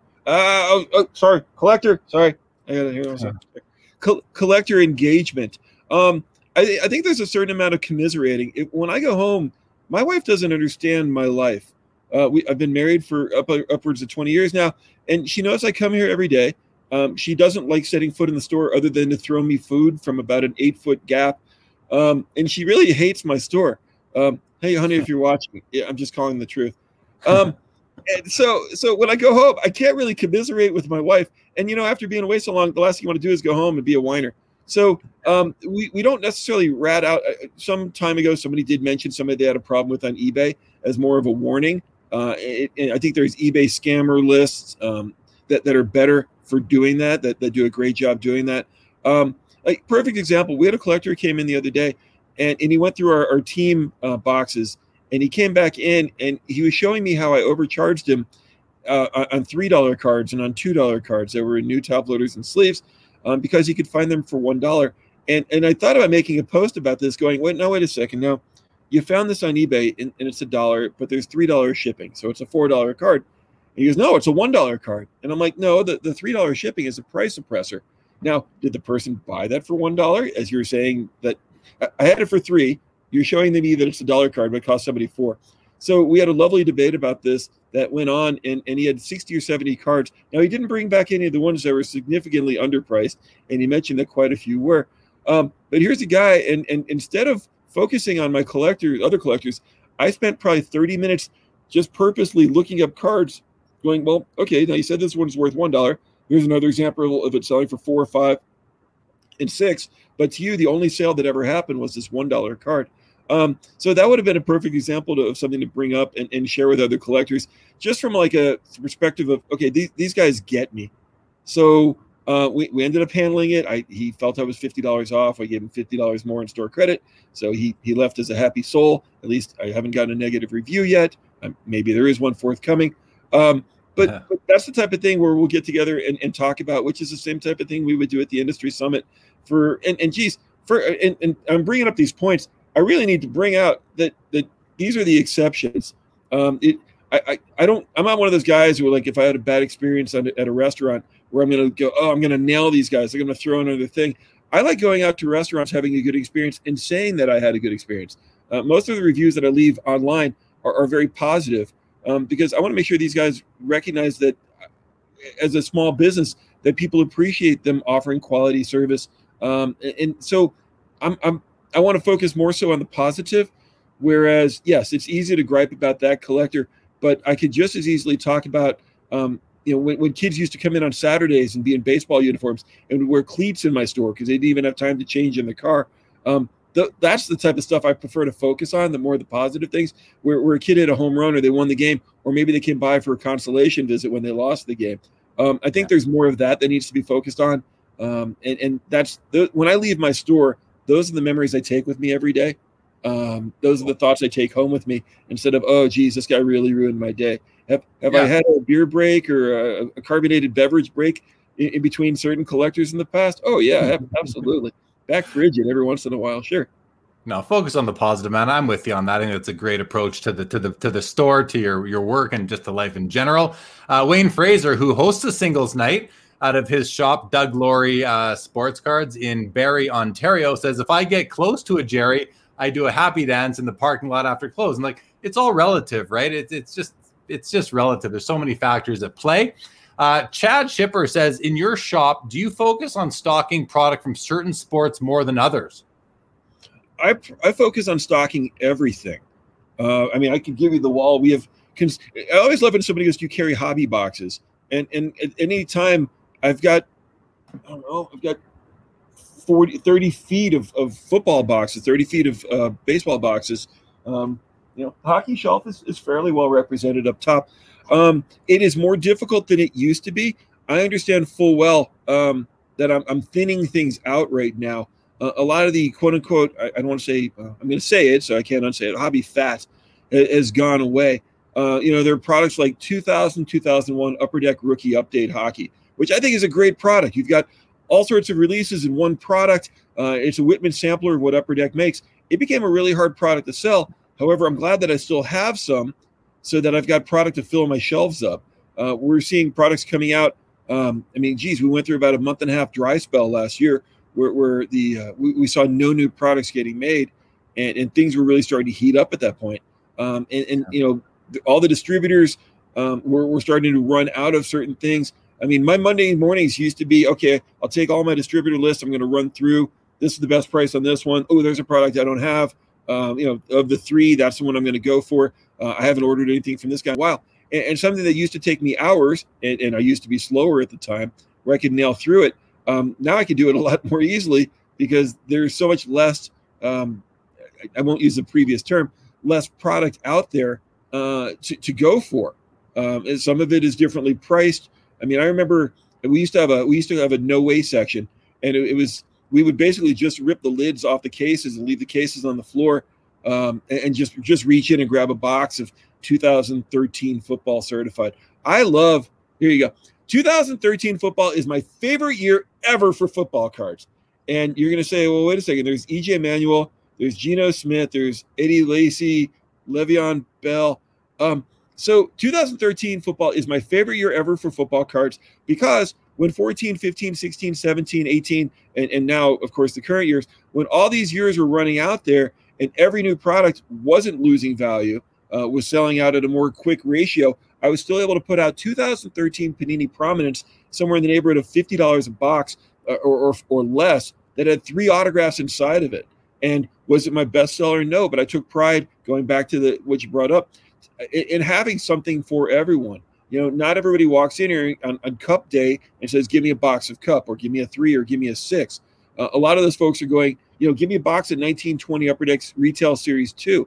The hobby, Makar and Kako, the 1920 Series 2 product has really taken legs in the last few weeks, if not a month, although the Avalanche have a week to sit out, unfortunately. Maybe Kale will simmer down a little bit. But I made sure that we had retail product just so I had the same product with 6 Young Guns per box that I could offer at a lower rate. So I'm always looking through inventory lists. And again, it takes less time to do so. But I want to make sure that, we're carrying something for every single level of collector. I don't want to – any shop on this Wednesday, every single store is going to have Topps 1.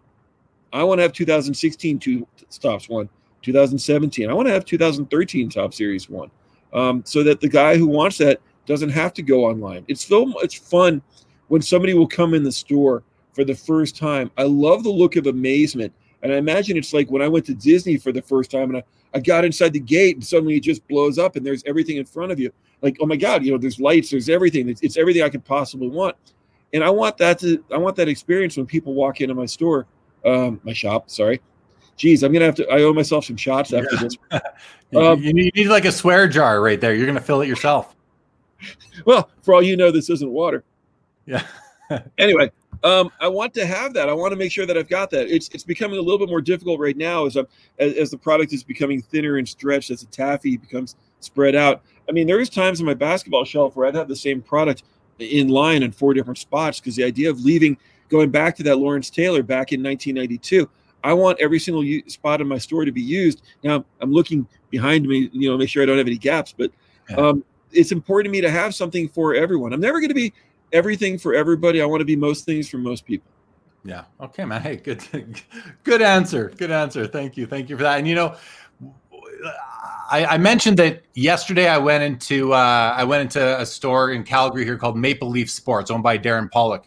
And we were chatting and he said, he's having trouble getting the current product, but the older product is selling. Stuff that would have sat there, 5 years ago is now selling. I picked up a box of 2002 Pacific Vanguard hockey just hope I'll hit maybe a low serially numbered card, something cool, and for the nostalgia of it as well. And I know Mike Davis at Eastridge Hobbies here as well. He says the same thing. He says he'll buy any old wax he can get his hands on because it is selling. And that's even Pro Set, like anything is selling. And that wasn't the case, a few years ago. So it's pretty cool. But we're going to keep on going. Joe Perot says, I love that we're talking about fun, which is neat because then Rich Klein jumps in and says, that's Mike's motto, and be thankful we have stores such as Mike's. And if you've been watching the show from the beginning, or even if you just jumped on, you can tell that Mike's the kind of shop that you actually want to get into. I think Brody's referring to Mike's shop here. Says he's so glad his parents found it 4 years ago. Rich Klein has 4 stores within 30 minutes of him. That's pretty awesome. I like this question here from BT Sports Cards. Mike, he says, with the Arenado trade, is Nathan McKinnon now the highest profile star in Denver? I would go with Nikola Jokic right now, who scored 50 points, unfortunately, in a loss tonight at 47 the other day. Well, I mean, highest profile, the guy's 6'10". So McKinnon, one of the problems in Colorado, and I'll be real brief about this, is they're only on one of the 3 local networks. The Avalanche and Nuggets are only being shown at this time on one. Well, whatever network I have, Comcast, we unfortunately can't watch the game. So they played Sacramento. So the visibility, unfortunately, for the Avs and Nuggets, who are experiencing some of the best times they've ever had. I mean, the Nuggets got to the conference finals last year. The Avalanche, I think, should have gone further. If they could have kept the lead against Dallas, they had the lead with 2 minutes left. Anyway, at a time where they should be a little bit more high profile, unfortunately, a lot of collectors don't have a chance to see them as they should. Okay. And I appreciate that. I was honing in on this comment here from Big Daddy Cool. He says, "Oh my God, I play Jeff while I'm in the shower as well. You always have to be learning." And that's Jeff Wilson from Sports Card Investor. Rich Klein says, and they're both spelling his first name wrong. It's Geoff, just so we know who we're talking about, that it's the same guy. But Rich says that he's one of the rare investor-based podcasters who does a really good job with what he says, with what and how he says. That's a nice endorsement for Jeff Wilson. Brody loved his Christmas countdown. That's pretty cool too. Columbia, apparently I'm missing out on that shower activity. You're not alone, Columbia. I'm missing out on that activity too, and I plan to continue to miss out on that activity. But that's pretty funny. Cardboard Max says, "I love Sports Card Investor app and the Card Ladder app. I use them both every day. I have both on my phone as well. Card Ladders just came out on February the 3rd. So yeah, check out those apps, guys, if you haven't yet." Rich has a cable news station in the background. Can everybody please let us know what you do while you're in the shower? No, that's not the kind of show that this is. Okay. I want to thank everybody for the comments. We're way behind on them here with Mike, but that's all right. I want to touch on a couple topics. We're already at the hour 20-minute mark here. Mike, we're going to go for another 40 minutes or so, but I want to touch on a specific topic, and it's really relevant when it comes to card shops. And it has to do with what are show dealers, what are shop dealers, what is the hobby using as comps now to set prices of singles, whether it's in your store or at a card show? And the reason I'm asking is because historically, every vendor at a card show, every card shop had a Beckett magazine, and they would price their cards based on what Beckett said. Very few would use their own ideas for it. That was my experience. So if anyone, I'm not saying that was not a rule, but that was my experience. And nowadays, it's hard to find a Beckett magazine at a card show at a vendor's booth. I don't see anybody looking up referring to a Beckett now to find a comp on a card. It's mostly people going to eBay and looking at sold listings to find those comps. So my question for you is, because, I've seen some card shop owners that even to this day, they won't even put a card out in their showcase until Beckett magazine tells them how to price the card. And to me, that's amateur. To me, that you're an amateur card shop owner if you need Beckett to tell you how to price your card. Nothing against Beckett, but Beckett's only one or two guys per magazine that actually price the card. They can't keep up with everything. We know that now. So what is your strategy in your shop, and what do you know? What are shops doing now? Are they using Beckett magazine still, or are they using real market information? I would imagine, and maybe I'll just speak for myself here. I use a combination. So when I'm pricing singles cards, which I'm going to be doing right after this show, I'll start by looking at Beckett to kind of get a gauge for things, but I also make sure that I'm looking at, there's two sites that I use. I use sportscards.com. I find the ease of looking on there and finding data that goes back to 2016 to be incredibly powerful. There are some cards that don't come up very often. So using eBay and getting 60 days worth of information may not provide for me the way that I can get information for 4 years worth of traffic does. And I also use cardsnoop.com. Both of those are completely free to use. Hopefully that doesn't change. And I'm able to see also behind the sale. So if it says buy it now or best offer on eBay, a lot of times I can find the behind the slash price and see what that item is actually sold for, which means more to me than anything else. One of the things I've built up at my singles nights, I've never had anybody who bought a single card from me who came at me afterwards and said, "Wow, you really nailed me on that one. It's a $60 card, and you plowed me for 80." Because I take the time. We go live. We go about an hour and a half to 2 hours a night, but that's 4 hours or 5 hours worth of my sitting down pricing cards. I did 100 last night. I'm going to go home, do another 100 tonight. And I take pride in using, I still use Beckett to some extent. And sometimes I feel like going, geez, guys, this is one parallel you got for $18 and it's really selling for $60, $70, $80. I'm not going to bother them with that information. Other times I'll also go to ComC and see what cards are available for. I've started telling collectors to go to ComC more now to see what their cards are worth. When you see an item on ComC, you're not seeing what it's worth. I'm sorry, what it is sold for. You're seeing what it's available for. And maybe the last one sold for 3 cents under it.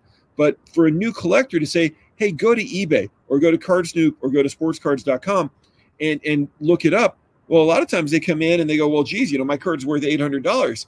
And my first response is, oh, yeah, you looked at the PSA 10s.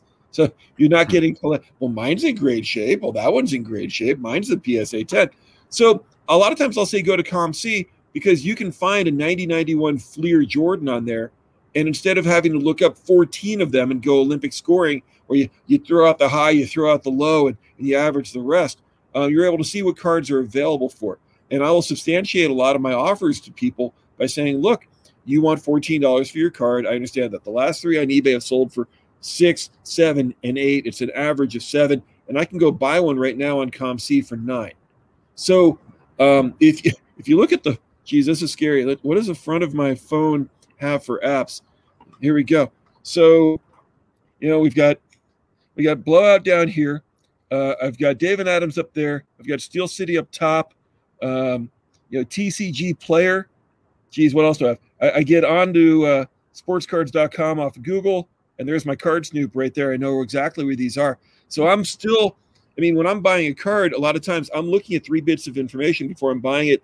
And the same thing when you get one chance to screw somebody. Yeah. So why do it? I went to Arby's a bunch of years ago, and I got so deathly sick that if there was a shotgun next to me, I wouldn't be on this show right now. And ever since then, I won't go back to Arby's. And it may have been something I ate earlier in the day. And I'm sorry, people at Arby's, you make great food. My family loves everything else you make. Sorry to Arby's. Maybe I shouldn't have said where I went. Anyway, but I will never go back to Arby's. If I'm on the desert island and there's one restaurant, fine. But I felt like I got done wrong by them. And you can't come back from food poisoning and give it a second go. Anyway, so the reason I bring this up is I will never give my collectors, or at least try everything possible not to have that same effect, not with food necessarily. Maybe you don't want to eat out of my fridge, but I wanted to not have that same experience and have it be card related. So that's why I will spend 6 hours, 7 hours, 8 hours pricing cards for my singles night to ensure that when I show, here we go, let's just do this. I've got a Joey Chestnut card right here. It's not for sale, but if you typed in CHESTNUT, here, let's get a good look at that Joey in all his brilliance.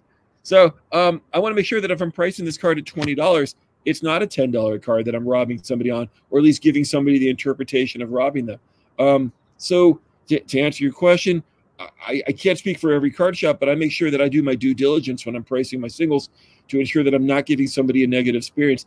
And I can tell there's been many a time where I don't update singles out of my case, or I know somebody has gotten an incredible deal on things. We got a negative review last year from a guy who wanted 2 second-year,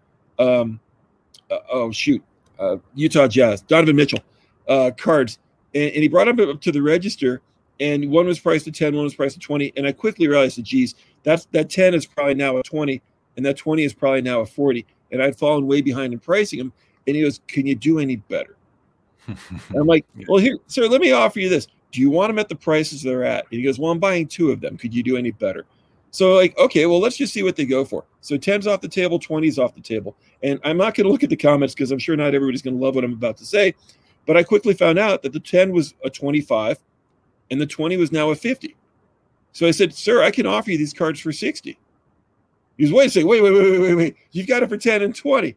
And I'm like, sir, you had a really good deal. I offered you could have said, hey, can I buy these 2 cards for 30? And instead of that, you knew full well they had gone up, and then you asked for a deal. So, yeah, am I always the happy card shop owner? Perhaps not always. But I knew he was getting a great deal, and to ask on top of that for better pricing, and maybe the comments are coming in negative, maybe they're coming in positive. I was like, man, I was really taken aback by this, and I used the word quandary, and in his 1 star that he gave me, he used the word quandary as well, so I knew exactly who it was. But sometimes when you go in a card shop, if you find a deal, enjoy the deal. We're not piñatas. We're card shop owners. Please don't beat us up all Yeah, the time. yeah. You've got bills to pay for sure. I hear you. And I would have upped the price right then and there too. If that happened, no, now it's 60 for the pair, and change the price tag right in front of them. But hey, Brad Hartland says enjoying the show. Keep up the good work from PSA Canada, who was my guest on the show a few weeks ago. Welcome, Brad. Cardboard Max says, I hope we have many future cardboard millionaires in the chat tonight. I'm sure there's a couple. Ed Caudill, want to welcome you to the show. First time here, really enjoying it. Happy to have you, Ed. Great to have you on the show tonight for sure. I like this question. Gimmicky Fiber says, how do you handle excited people who have unvaluable cards that they think are amazing without discouraging them to join the new era of collecting? Mike, keep this to about a minute if you can. I make sure when somebody comes in here, I don't trash their collection. I try to spend as much time with them in explaining that a lot of times what they have is an old flip phone that they thought was going to be state of the art and be the coolest phone out there, quickly realizing that, look, your card doesn't have a piece of jersey. It doesn't have an autograph on it. It's not individually numbered. It doesn't have the components that are now available. A lot of people have been off the collecting island for a number of years, and when they come back in, they're blown away, like my high school class, with what they're doing with cards now. So I make sure that I point out the highlights to their collection and say, look, now, bear in mind, you paid $25 for that pack of 89 Fleer. What did you think it was necessarily going to be worth? And then at that point, it's an opportunity to showcase some of the newer cards that are out there and create the interest in that. Usually by the time I've shown somebody a card that has never seen an autographed or a jersey card, they've kind of forgotten about theirs and they want to know what's up with the new. Okay. Thank you for that. Let me just find where I wanted to go here, guys. One moment. I don't like to go silent this long. Here we go. I like this comment from Lowell. My Sunday morning showers are typically with Sports Cards Live after hours. Not going to lie. Okay, I'll take it, Lowell. I'll take it. I'm glad you're consuming the content while your eyes are open. That's all good. God Sports. Hi, Mike and Jeremy. Hello, God. Great to have you. Amish Dave listens to Celine Dion. I love it. Near, far, wherever you are. Yeah, well, we should put the tune to that. Thank you, Franco. I appreciate that. I thought that was a fun question to ask about what we're using to price cards these days. Kickdown says, I went to a shop that still referenced Beckett in 2019.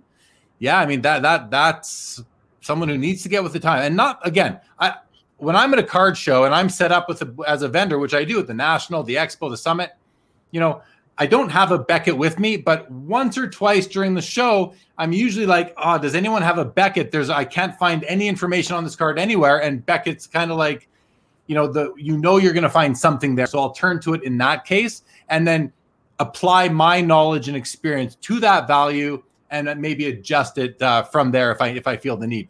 But yeah, if you're still running a shop and using Beckett to price your singles, again, it's a source of information, but there's so much more out there. And I don't know that anyone can really keep up with, especially now, February 2021 and the last few months. How can you keep up? How can a publication keep up? You just can't. You need real-time data if you're going to have accurate pricing on your singles wherever you happen to have them for sale. Peanuts 13, love the show. Well, I'm glad you discovered it, Peanuts. Welcome to the show. If you're new to the show, guys, I want to thank Mike for bringing new guys here again tonight. Please subscribe if you haven't yet. I do appreciate that. Live every Saturday with wicked guests. We have a great time. As you can tell, if you stuck around this long, you're having fun, and I appreciate that from all of you. Mike Truman had to bail. Thanks for joining us, Mike. Columbia, this is so you can tell Columbia Hobbies new to the show when he asks, what is the longest interview you've ever done? Is this one going to break the record? It is not going to break the record. The longest show we've ever had was actually with Dr. Brian Price, currently of President's Choice Trading Cards. That was probably back in May or June, and we went for 3 hours. So, but if you want some real long form live streams, just check out the Because I'm Carlos channel. He has some 5, 6, 7 hour streams on that channel that you can go watch, and really interesting stuff too. So check that out. Mike from Eastridge says, if you are fair to people when buying or selling to them, they will keep coming back. I mean, that's just good business right there, right? Good business. Amit says, card prices are way more volatile now than ever before. It's as hard It's a hard one as I tried to price for the virtual card show, was left scratching my head, up arrows everywhere. That's right. Terry says, how do you keep up with the rapidly changing prices from day to day? That's a question I would wonder about for card shop owners that have price tags on their cards. Now, it's almost like, some cards values aren't moving much. Let's face it, $20 and under cards aren't moving that much. But Do you find yourself, Mike, having to go through your showcases, scanning through and seeing, is anything too low? And on the other side, is anything too high, which would probably not be the case much these days?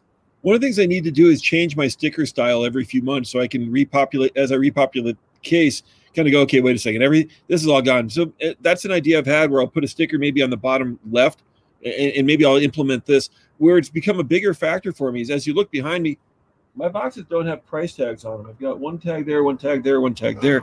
So from 90% of what we sell at the shop is wax boxes. So we don't price our boxes, and that's one of the ways we help avoid the volatility issues. We were finding that we were pricing things based upon what we were buying for, and at the time we were selling the last of 5, the third of 5, whatever it was, we were below what we could restock them for. As a shop owner, I don't like having to do that. I'm on my phone. There's some prices I know just because I'm on there all the time. But a lot of times I've got a couple helpers here, and they know exactly where to go in terms of regulating the prices. So it's a factor when it comes to singles, but for me, it's a greater factor when it comes to pricing boxes. I'll get distributor lists, and they are and they're providing information. It's not a threat, but they say, look, prices are subject to change pretty much at any time, and we have to, as shop owners, kind of dance to the same music. Somebody gets hot one day and it's affecting things. We saw it recently in football, in 2018 football with Josh Allen. I mean, first off, there are 3 football quarterbacks from 2018, and the one from 2017 in the AFC made it to the Super Bowl, and I don't have any 2017 football product left. Anyway, so we saw this giant surge in 2018 football, and if I had my prices on there, it would have been great for my collectors. I don't think it would have been awesome for the shop. Basically, if I paid X for it, I'm selling it for Y. At some point, I should be happy that I got the Y, and I shouldn't complain. But there's a new X out there somewhere, so it's hard to buy for 90, sell for 110, and buy for 150. Yeah, no doubt. Mike at Easter says the problem with Beckett as a price guide is everyone forgets about the left-hand column. They just look at that high price, never the low. And I got to agree with that. I mean, as somebody who's been setting up a card shows for over 15 years, sellers always look at the high column, and I've always considered it a range. It's a range. There's no one price for a card. We see you could have 5 Ken Griffey Jr. rookies in the exact same condition selling within 5 minutes of each other one night on eBay. Most likely they're going to go for a little different prices. Sometimes there's 2 guys that set the same max bid, so they sell for the same price. But in general, over a few days, you're going to see these cards selling for different prices. So it definitely is a range. Just very quickly, Mike, what's your approach to those 2 columns in the Beckett magazine? Have you always looked at it as a range? Or is your experience the same as mine, that everybody, especially sellers, only look at the high column? As a shop owner in Denver, I remember every single time I'd get a new football Beckett, the first thing I looked for was the 84 Topps Elway to see whether it had moved. And yes, I made a point of going, okay, it's 20 to 50. So, I would always put them at 39. When they won the second Super Bowl, I think it popped to 110 or 120. But yes, I always made a point back in the Stone Age when we had, anyway. I always made a point of referencing both sides of it. And yes, it did represent a range. It always did. It always will. Yeah. Okay. Amit points out that Amish Dave Archer also has 3-day streams on his channel. If anyone really needs to consume some content, I've watched some of Amish Dave stuff. Very interesting, and just a couple of guys talking hobby. So check that out for sure. This is totally off topic, but I was just, I have an eBay watch list like the rest of us do. And I was watching this, Dwayne Johnson, The Rock, the Bumblebee card in a PSA 10, which was selling for like $10,000 to $15,000. Look what one sold for tonight. $45,100 for a PSA 10 Dwayne Johnson card. I just thought that price blows my mind. I saw it get into the high teens. I thought that was record breaking. It more than doubled. What do you say to that? It's funny. I saw that card profiled. I want to say Beckett provided they referenced that card. So here it is. It's a perforated card, and it's somehow graded a 10, even though it's got all the joints at the end of it. I thought that was kind of an interesting card. And, well, apparently people were smelling what The Rock is cooking. They're smelling what The Rock is cooking, for sure. Okay, so Here's a question from Franco Dubs. He says, Mike, and you don't have to answer if you don't want to, of course, was 2019 or even 2020 the most profitable year you've ever had? Just curious.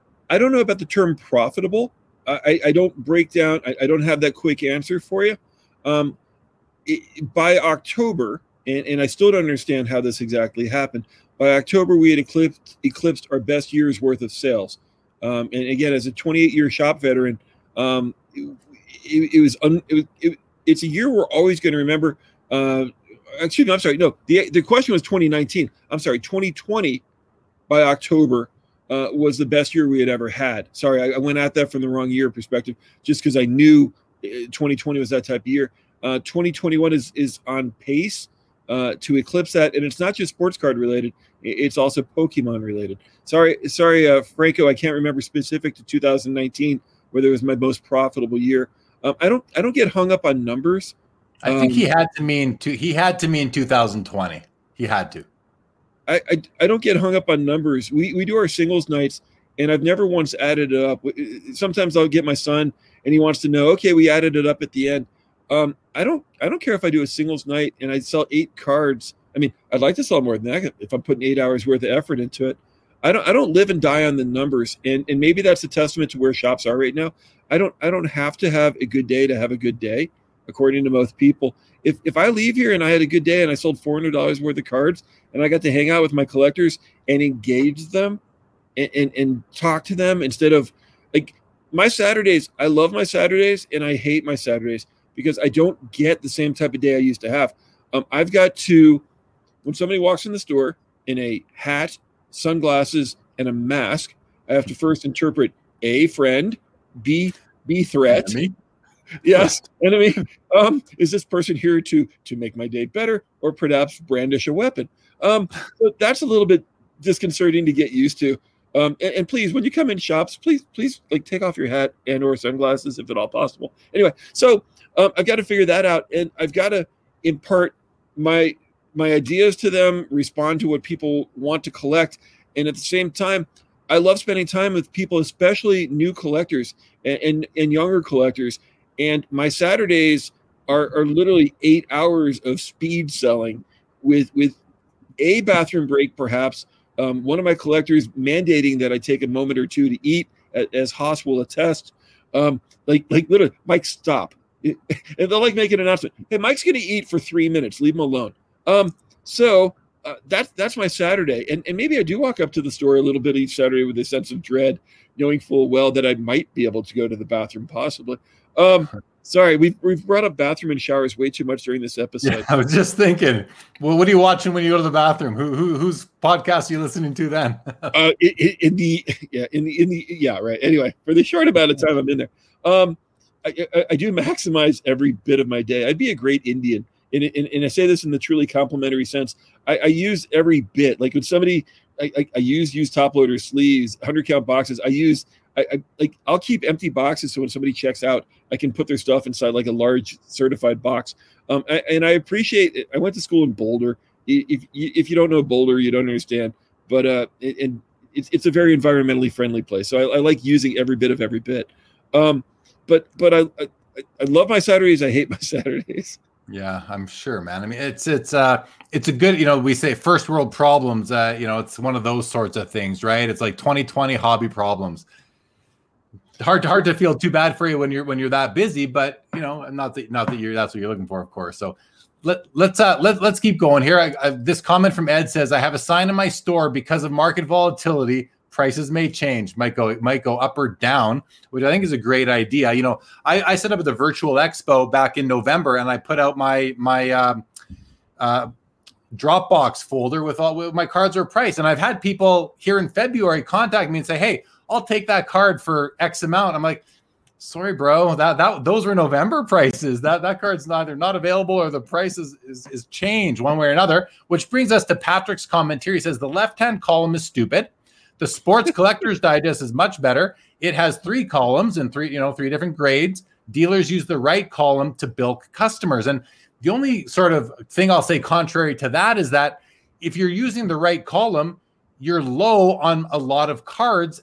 And the other thing is that it doesn't even address graded cards. The Beckett basic Beckett price guides are simply for raw cards. They're not for graded cards. You can't even make that parallel because until a card, it's like you said earlier, the guy, he looks at the PSA 10 prices. He thinks he's got the raw copy. It looks like it's in great condition. He thinks he's got a PSA 10.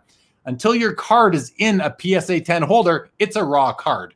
And it's going to sell for the raw price, condition dependent, but it's not a graded card until you've spent the money, taken the risk, and sent the card off for grading. So a lot of people, but people seem to understand that once you educate them. Do you take that time to educate people that walk in your store and really help them understand? And I ask that thinking at the same time that you might do this and some people could think you're just trying to sell them things. So how do you balance that out, educating them while being authentic about it at the same time?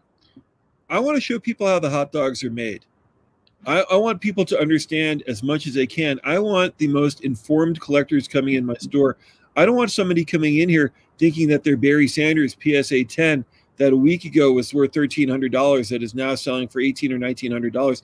I don't want them thinking it's a $1,300 card because I've got to sleep at night. And again, the fast food restaurant rule that I suggested above, I don't want to give somebody a negative experience, not because it's going to be a negative review.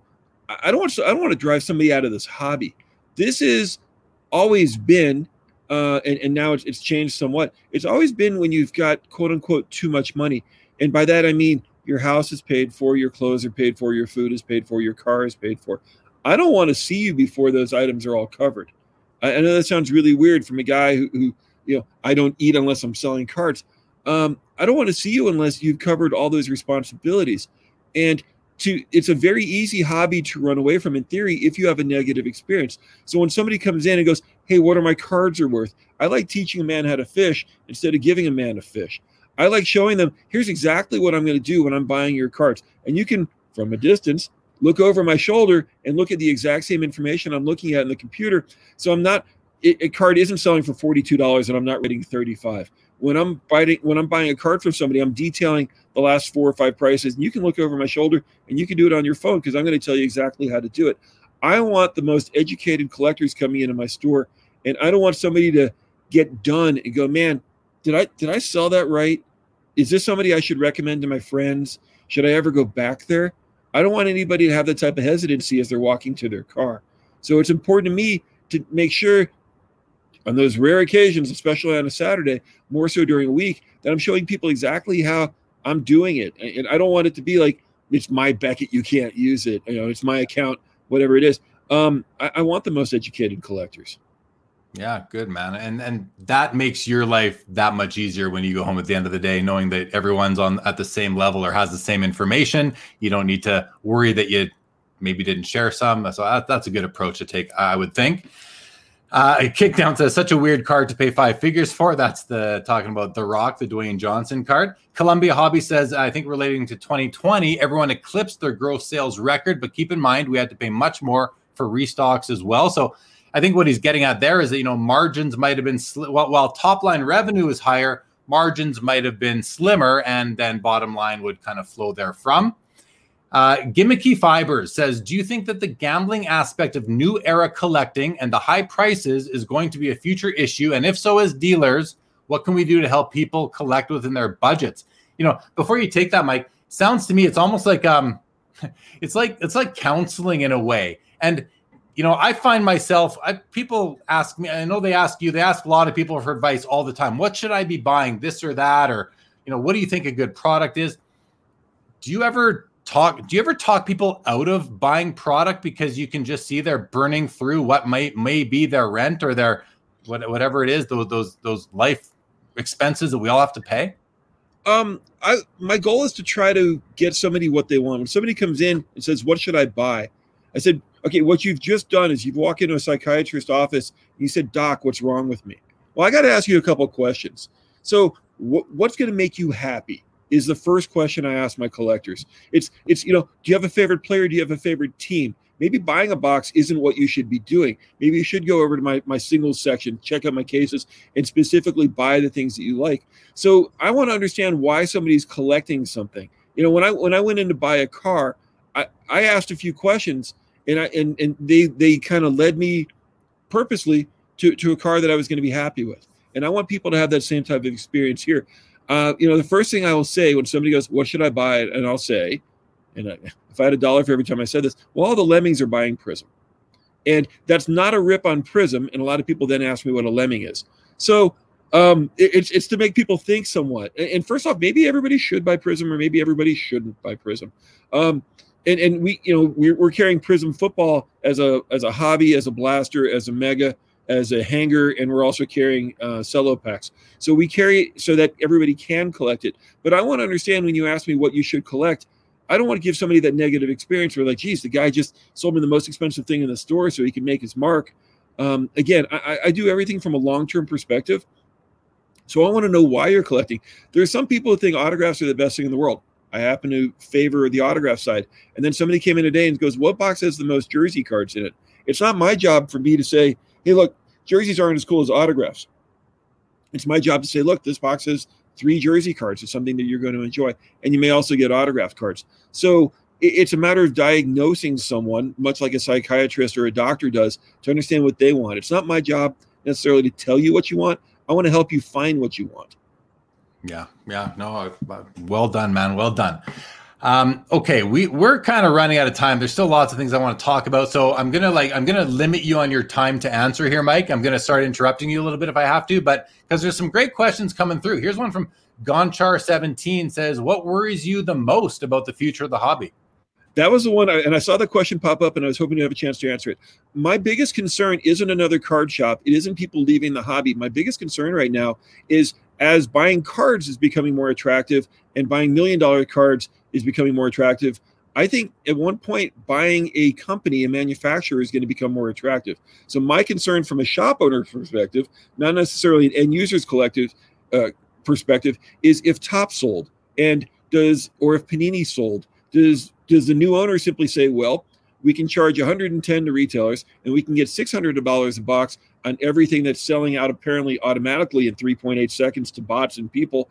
Why don't we quit selling to card shop owners and distributors and simply sell to end users? So I can expand upon that one, but I know we have time limits. So that's my biggest concern. Okay, no, then that's a fair concern. I'm glad that you expressed that too. So there you go, Gonchar17. Thank you for the question. Ed Caudill says, is graded cards hurting or helping the industry? 1 minute. I think it's helping the industry from the standpoint of more commerce is being done online. And I think it provides a greater safety net in terms of understanding what a card is. I remember back in the old days where before most cards were graded on eBay, it was up to the seller to demonstrate what condition they were in. And did every seller necessarily approach that from an honest perspective? I would say not. It allows me to feel more comfortable buying cards, especially vintage. And again, as more cards are being sold online, it allows the buyer to understand more so what they're buying condition-wise. And more specifically, you can match the serial numbers and ensure that you're actually getting the same card. Yeah, and I'll just add that, graded cards, the grading card companies were created because of the internet, because we became a global community, a global economy, and we can now we were buying cards sight unseen on the internet, and that was our way of having an idea of what we were buying. So it facilitated getting the hobby to where it is today. So is it helping or hurting it? I think they, to a degree, revolutionized it. It's one of those big things that kind of changed the hobby in a major way and became an integral part of it. So now I think it's so a part of the hobby that you can't take it away. And if you did, we may be back to what we were like in the 80s. Who knows? That would need more thought. Bobby, thank you for the comment there. Appreciate that. Patrick, I completely agree with Patrick's clarifying. He says, my point is, back in the day, dealers always quoted the right column and the left column was ignored. Today, neither column means anything. Everything has comps via eBay. Yeah, I completely agree with that. Again, I think that the columns are arranged for certain cards that there is no other real-time data for. That's my thought. Colin Murray, good evening to you. Welcome to the show. And Got Sports says, man, I wish Mike was my local card shop owner. So we won't mention who yours is, Got. I don't even know, but we won't mention who they are. Joe Perot says, bricks and mortar deserve support, not ruthless bargaining. I think that's a position that all LCS owners would be happy to hear from the consumer public. So thanks for that, Joe. Okay. Everybody, Columbia says, great concern there, Mike, in terms of what you were talking about earlier.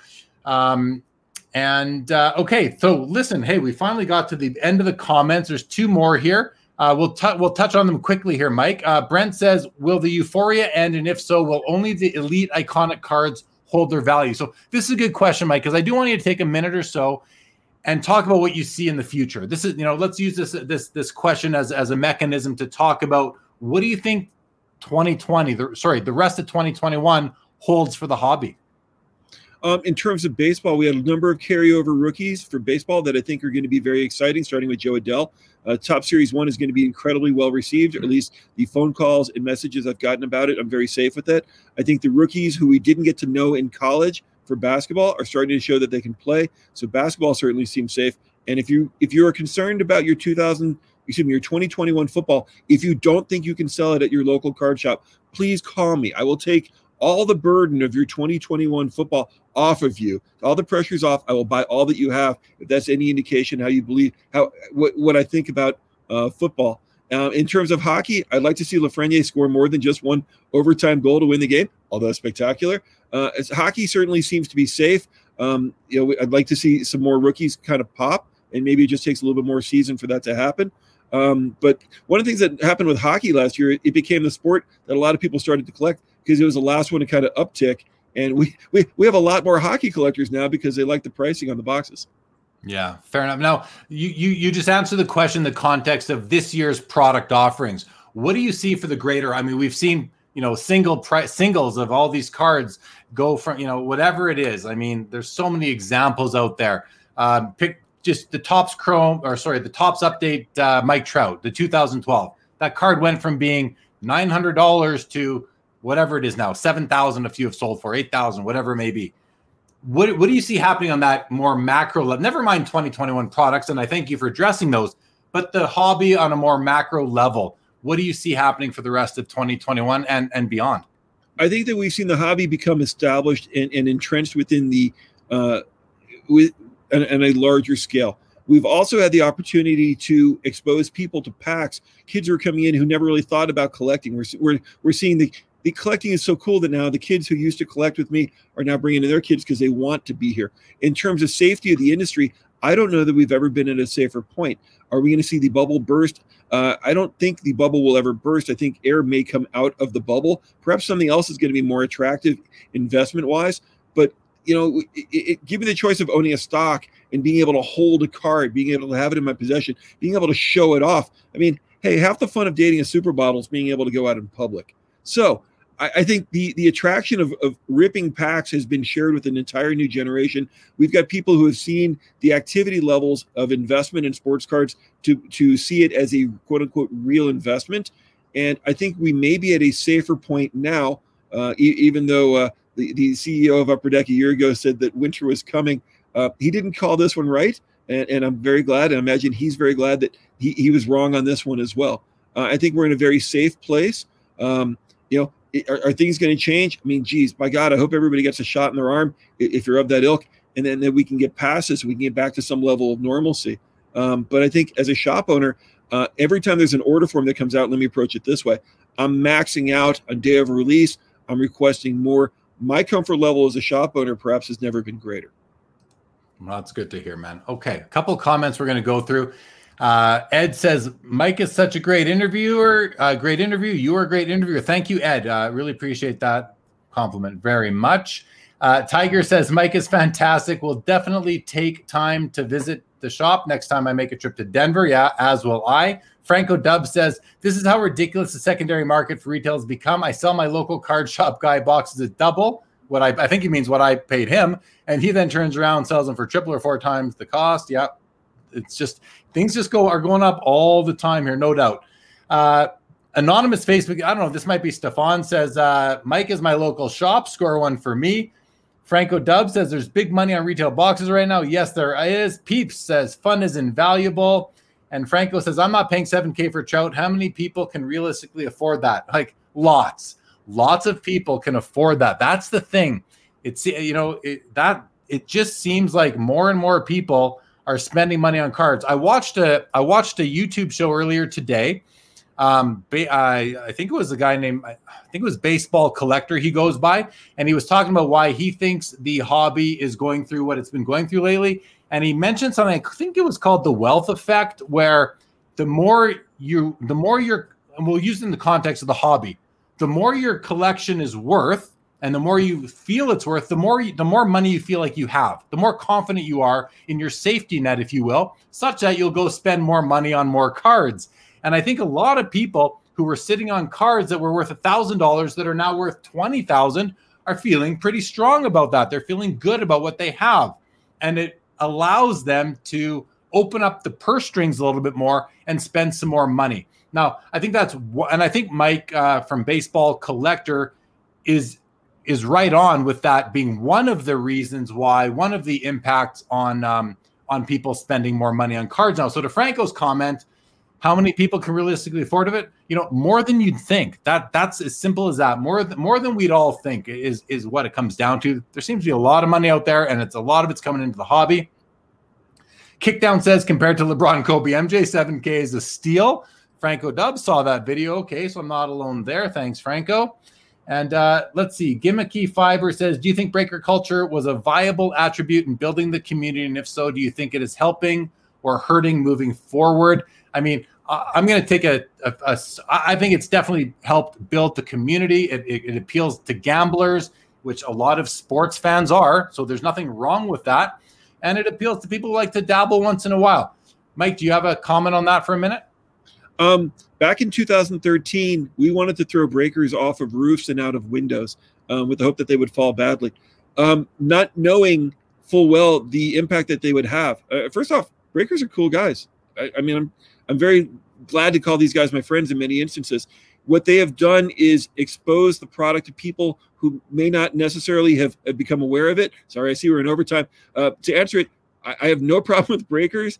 I think that we're all competing over the same assets, and I understand the challenges that go with that.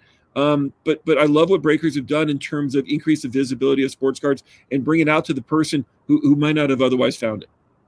Awesome. Okay. We're going to run through some comments. We're going to sign off. We're going to have to abandon a couple topics we have. We're going to have to abandon the Sports Cards Live 5.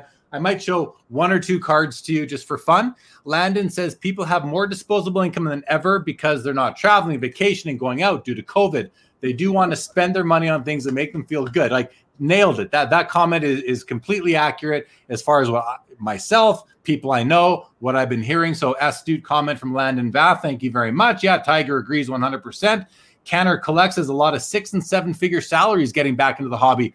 I heard that yesterday from Darren at Maple Leaf Sports. Said he's having people come in who are working, people who are making money they're getting in touch with their hobby because they're spending more time at home. So, just that is something that's going on for sure. Brent says, yeah, the phenomenon is correct. The more value you have in your collection, the more confident you feel. However, when things begin to fall, panic sets in. See Topps Project 2020.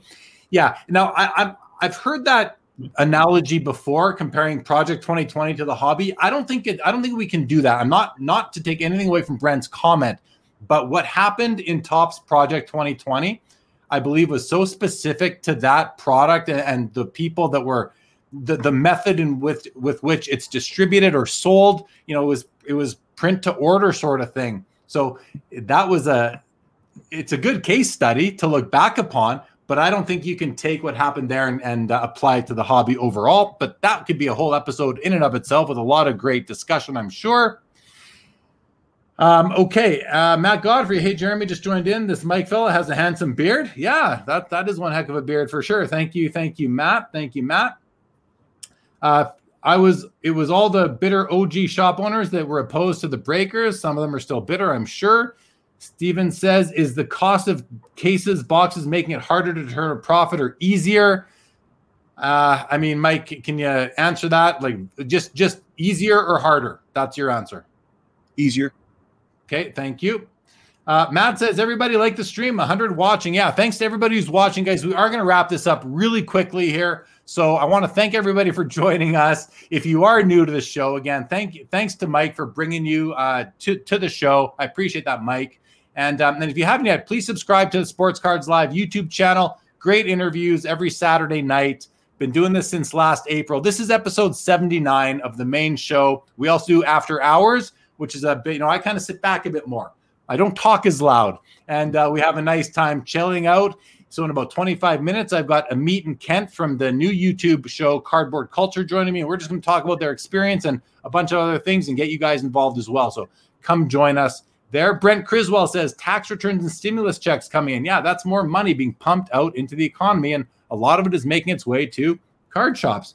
Definitely. Landon says, I also think more new people than ever are coming in, so it is not going to crash or end. That's what I agree. I believe that too, Landon. I think that a lot of new people are coming in. The foundation of the hobby is stronger. The floor is higher than it's ever been. We're going to lose some of these new people.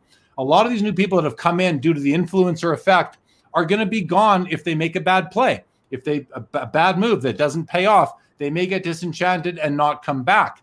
But some of them are going to stay because they'll have discovered that they have the hobby gene, just like we do, right, Mike? Absolutely. Franco survey: how many in this chat can honestly go out and buy a Trout rookie for $7,000 tomorrow? Honestly, probably more than you'd expect, Franco. I mean, it's yeah. Well, and not everybody can. That's the thing. And there's different strokes for different folks, type of thing, and different cards for different, what rhymes with cards? It has to do with people. Different cards for different lards, let's say. I don't know. Okay. The jar was filled with Fireball. Love you, Mike. Have a great night. Yeah. Awesome. Okay, guys. I'm not even, thank you for the comments. They're still coming in. I see some about Project 2020. I'm just going to, so that I don't make this go much longer, I'm just going to not look at the comments, except for this one from Franco says, Jeremy, you need to go 5 days a week. I appreciate that, man. My voice couldn't handle it, buddy. My voice could not handle it. Thank you, peeps. Appreciate that. Okay, Mike, man. Thanks a lot for joining me tonight. It was fun, dude. You can yap it up with the best of them. Appreciate your insights. I think it was really, really eye-opening for a lot of people to have your, from a 28-year card shop owner, veteran, you built a community in your store for your customers. I wish you were in my town too, so I could come hang out with you and look through your massive inventory, it looks like. But again, I just want to thank you for joining me, man, and give you a chance for some last words. We'll say a few goodbyes, and then we'll sign off. Okay, first off, how do you go through the whole show? I've had probably 20 sips. You haven't had a thing to drink. I don't know how you do that. No, I have. I've drank the whole glass, one full glass of water, man. That's my last sip. I'll do it now. All right. Wasn't paying attention. And it's really hard sitting here and not trying to center myself with the blue line. I've been trying to do that all night. Anyway, so thanks for having me on. I've known you were out there, and this is the first time we've obviously engaged other than the other night. So thanks for being a positive force. Thanks for bringing out, and there were some tough questions as well. Thanks for bringing awareness of collecting to so many people. So that's appreciated as well. So if I made it to 79, doing the math, I guess it means I'll be back for episode 158. So down. Thank you for the opportunity to share. I've been enjoying some of the comments on the side, and I love how you involve everybody who's typing. I love how you read everything. I've been on other podcasts, and this side of the screen is just a non-factor. So I think that's awesome that you do that, and I can understand why you've got so many people watching and enjoying your work. So thank you for what you do. I had a blast being here, and if anybody drops off last minute, I'll be your sub anytime. I appreciate that, man. Thank you so much. I appreciate all the compliments. It's a labor of love. I really enjoy it. So I'm glad that it's appreciated. All right. We're going to do a couple of goodbyes, and then Mike, I'll ask you to stay there until we talk in the back afterwards, and let everybody else know we will be back. 20 minutes from now, I'll be starting a brand new broadcast on the Sportscards Live YouTube channel. The show is called After Hours. I'm going to have 2 brand new guests, and we're just going to chill out for about an hour or so, talk some more hobby. So please feel free to join us. All right, Ed, thank you very much for joining. Lowell says people are cardboard rich now. No doubt. Thank you, Lowell. Appreciate that. Thank you, Columbia. Very happy to have had you here tonight. Thanks, Royals. Thank you, Willie. Good to have you. Thank you, Got Sports.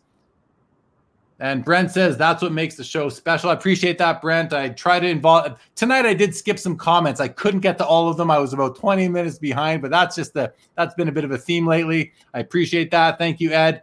And Brody says, Mike, you're a legend.